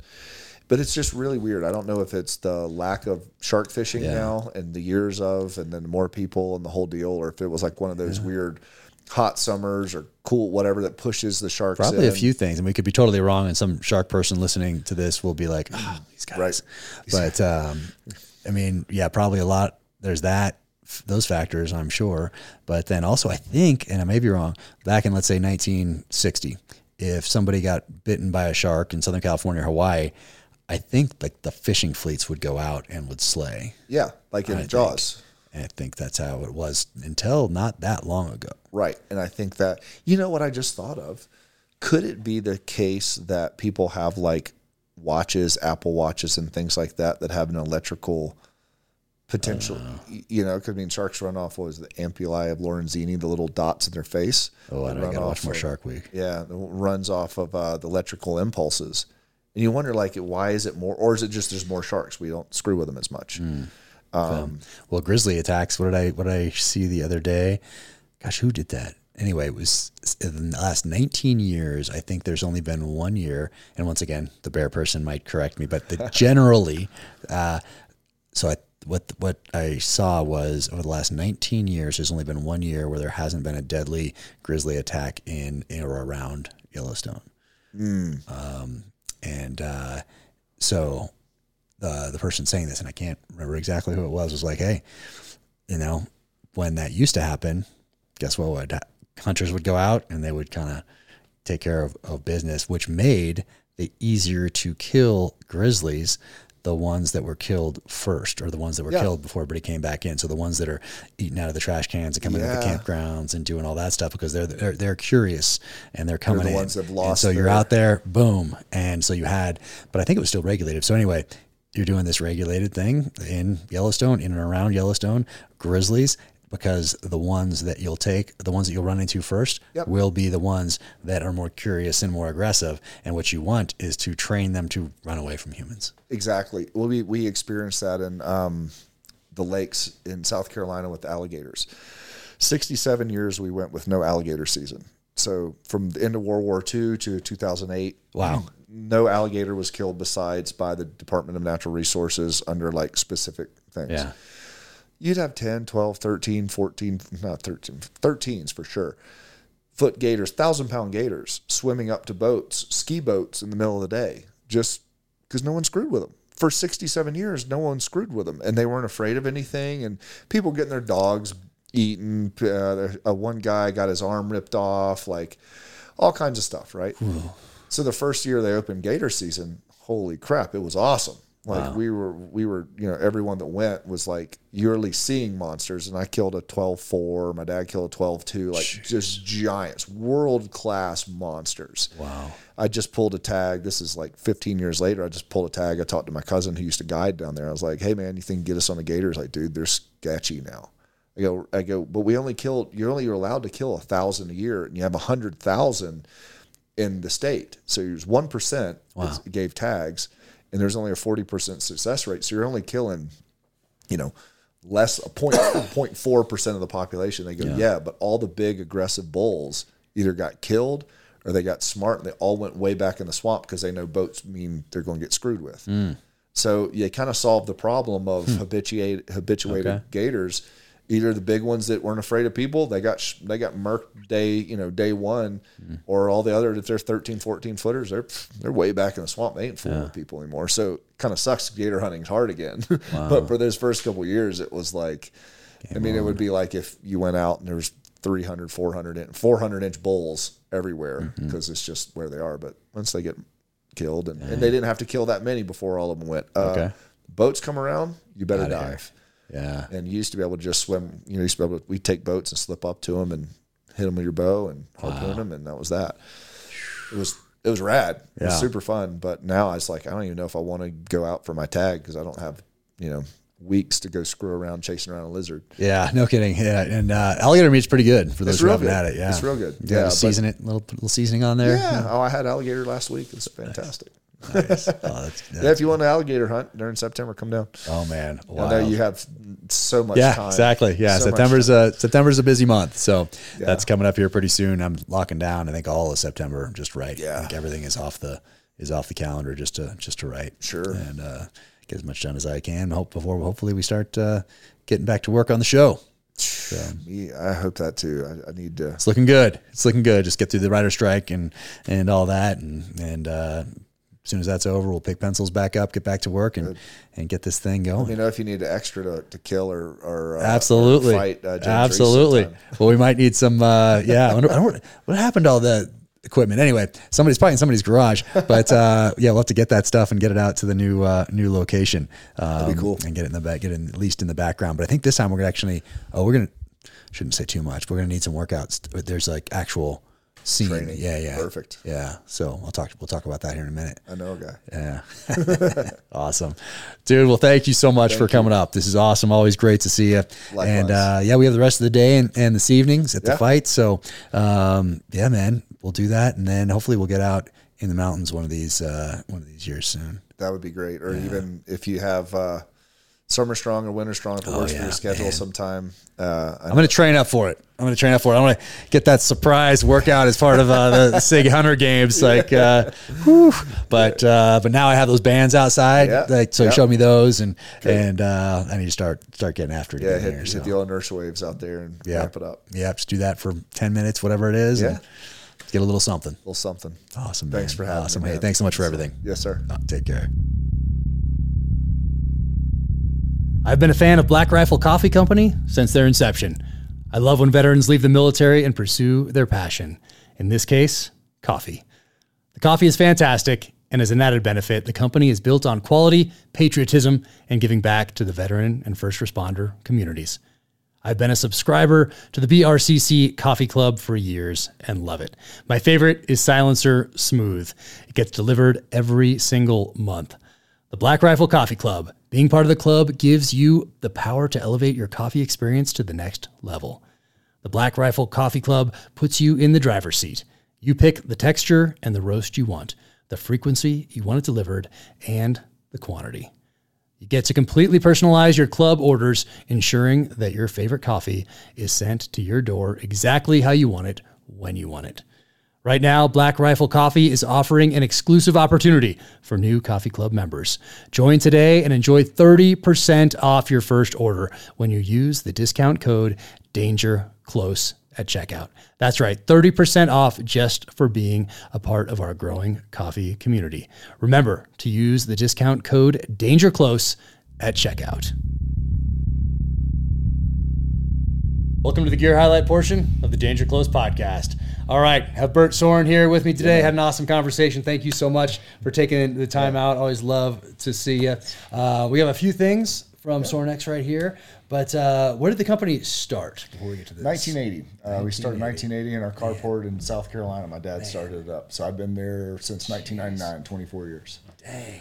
Yeah. That's a solid run. Solid run. Yeah. Clocked in July 1, 1999, official. Awesome. But before that, family-owned business. Yeah. You're in it to win it. Man, love it. So now, what was the first product?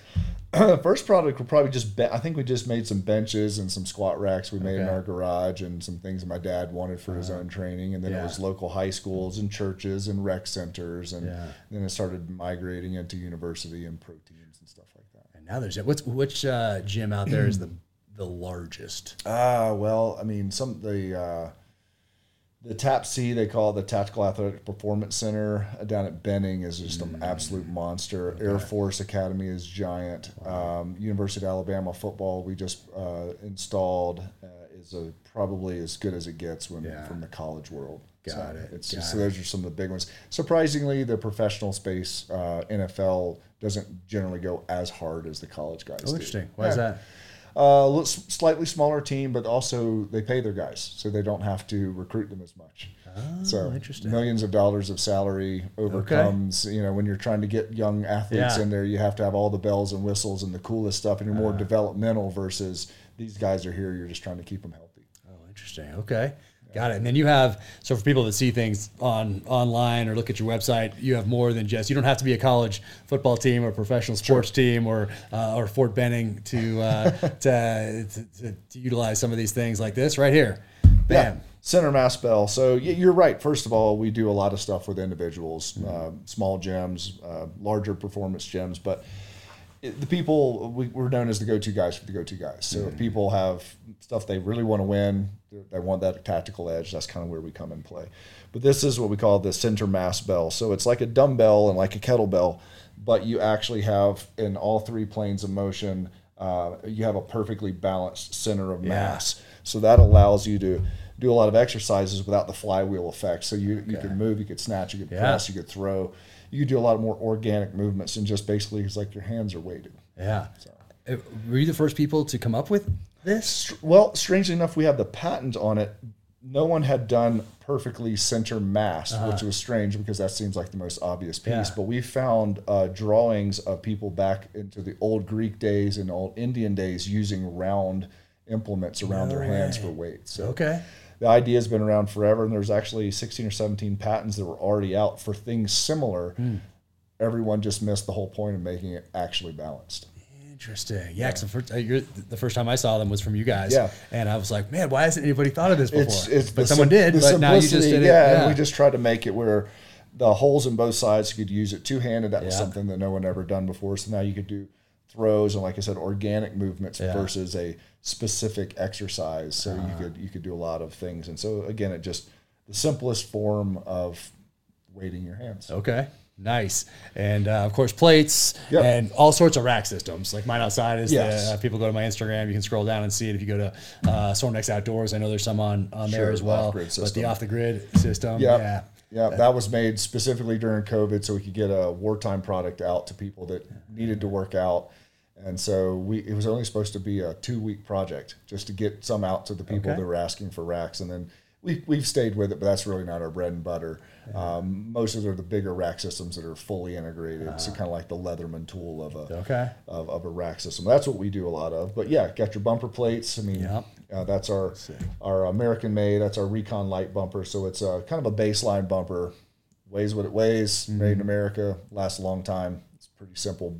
Good one to leave outside and just bang it around, right? That's where this one is, outside right there. Eventually we'll get this place dialed in here. But that was in the terminal list. We had that in James Reese's garage right there. And then you just showed me about this. What's that? So this is an inertia wave. So this is really cool. It's basically like a weighted rubber. So if you've done anything with battle ropes or moving, so for more what we'll call GPP, general physical preparedness or conditioning. So it adds density to your workout. So if you want more of a cardio effect, you could utilize an inertia wave because you have a faster turnover point where a rope is a lot slower. It's big, it's heavy, you get them dirty, whatever. You could travel easier with this. You get a higher uptick of the need from your heart to start pumping faster. So that's where we look at that streamlined hardship. Like we're talking, hey, you got 10, 15 minutes to work out. You could go do intervals without. You could get it going really quickly. So I like it as a little bit of a secret weapon on that. That thing's awesome. I think that's going to be my gateway back in here. I get out there before I start writing for the day. Get the arms, hit that, and then things like this. I mean, things like your bands. You got your rubber bands, and obviously there's a million things, whether it could be used by itself or with barbells.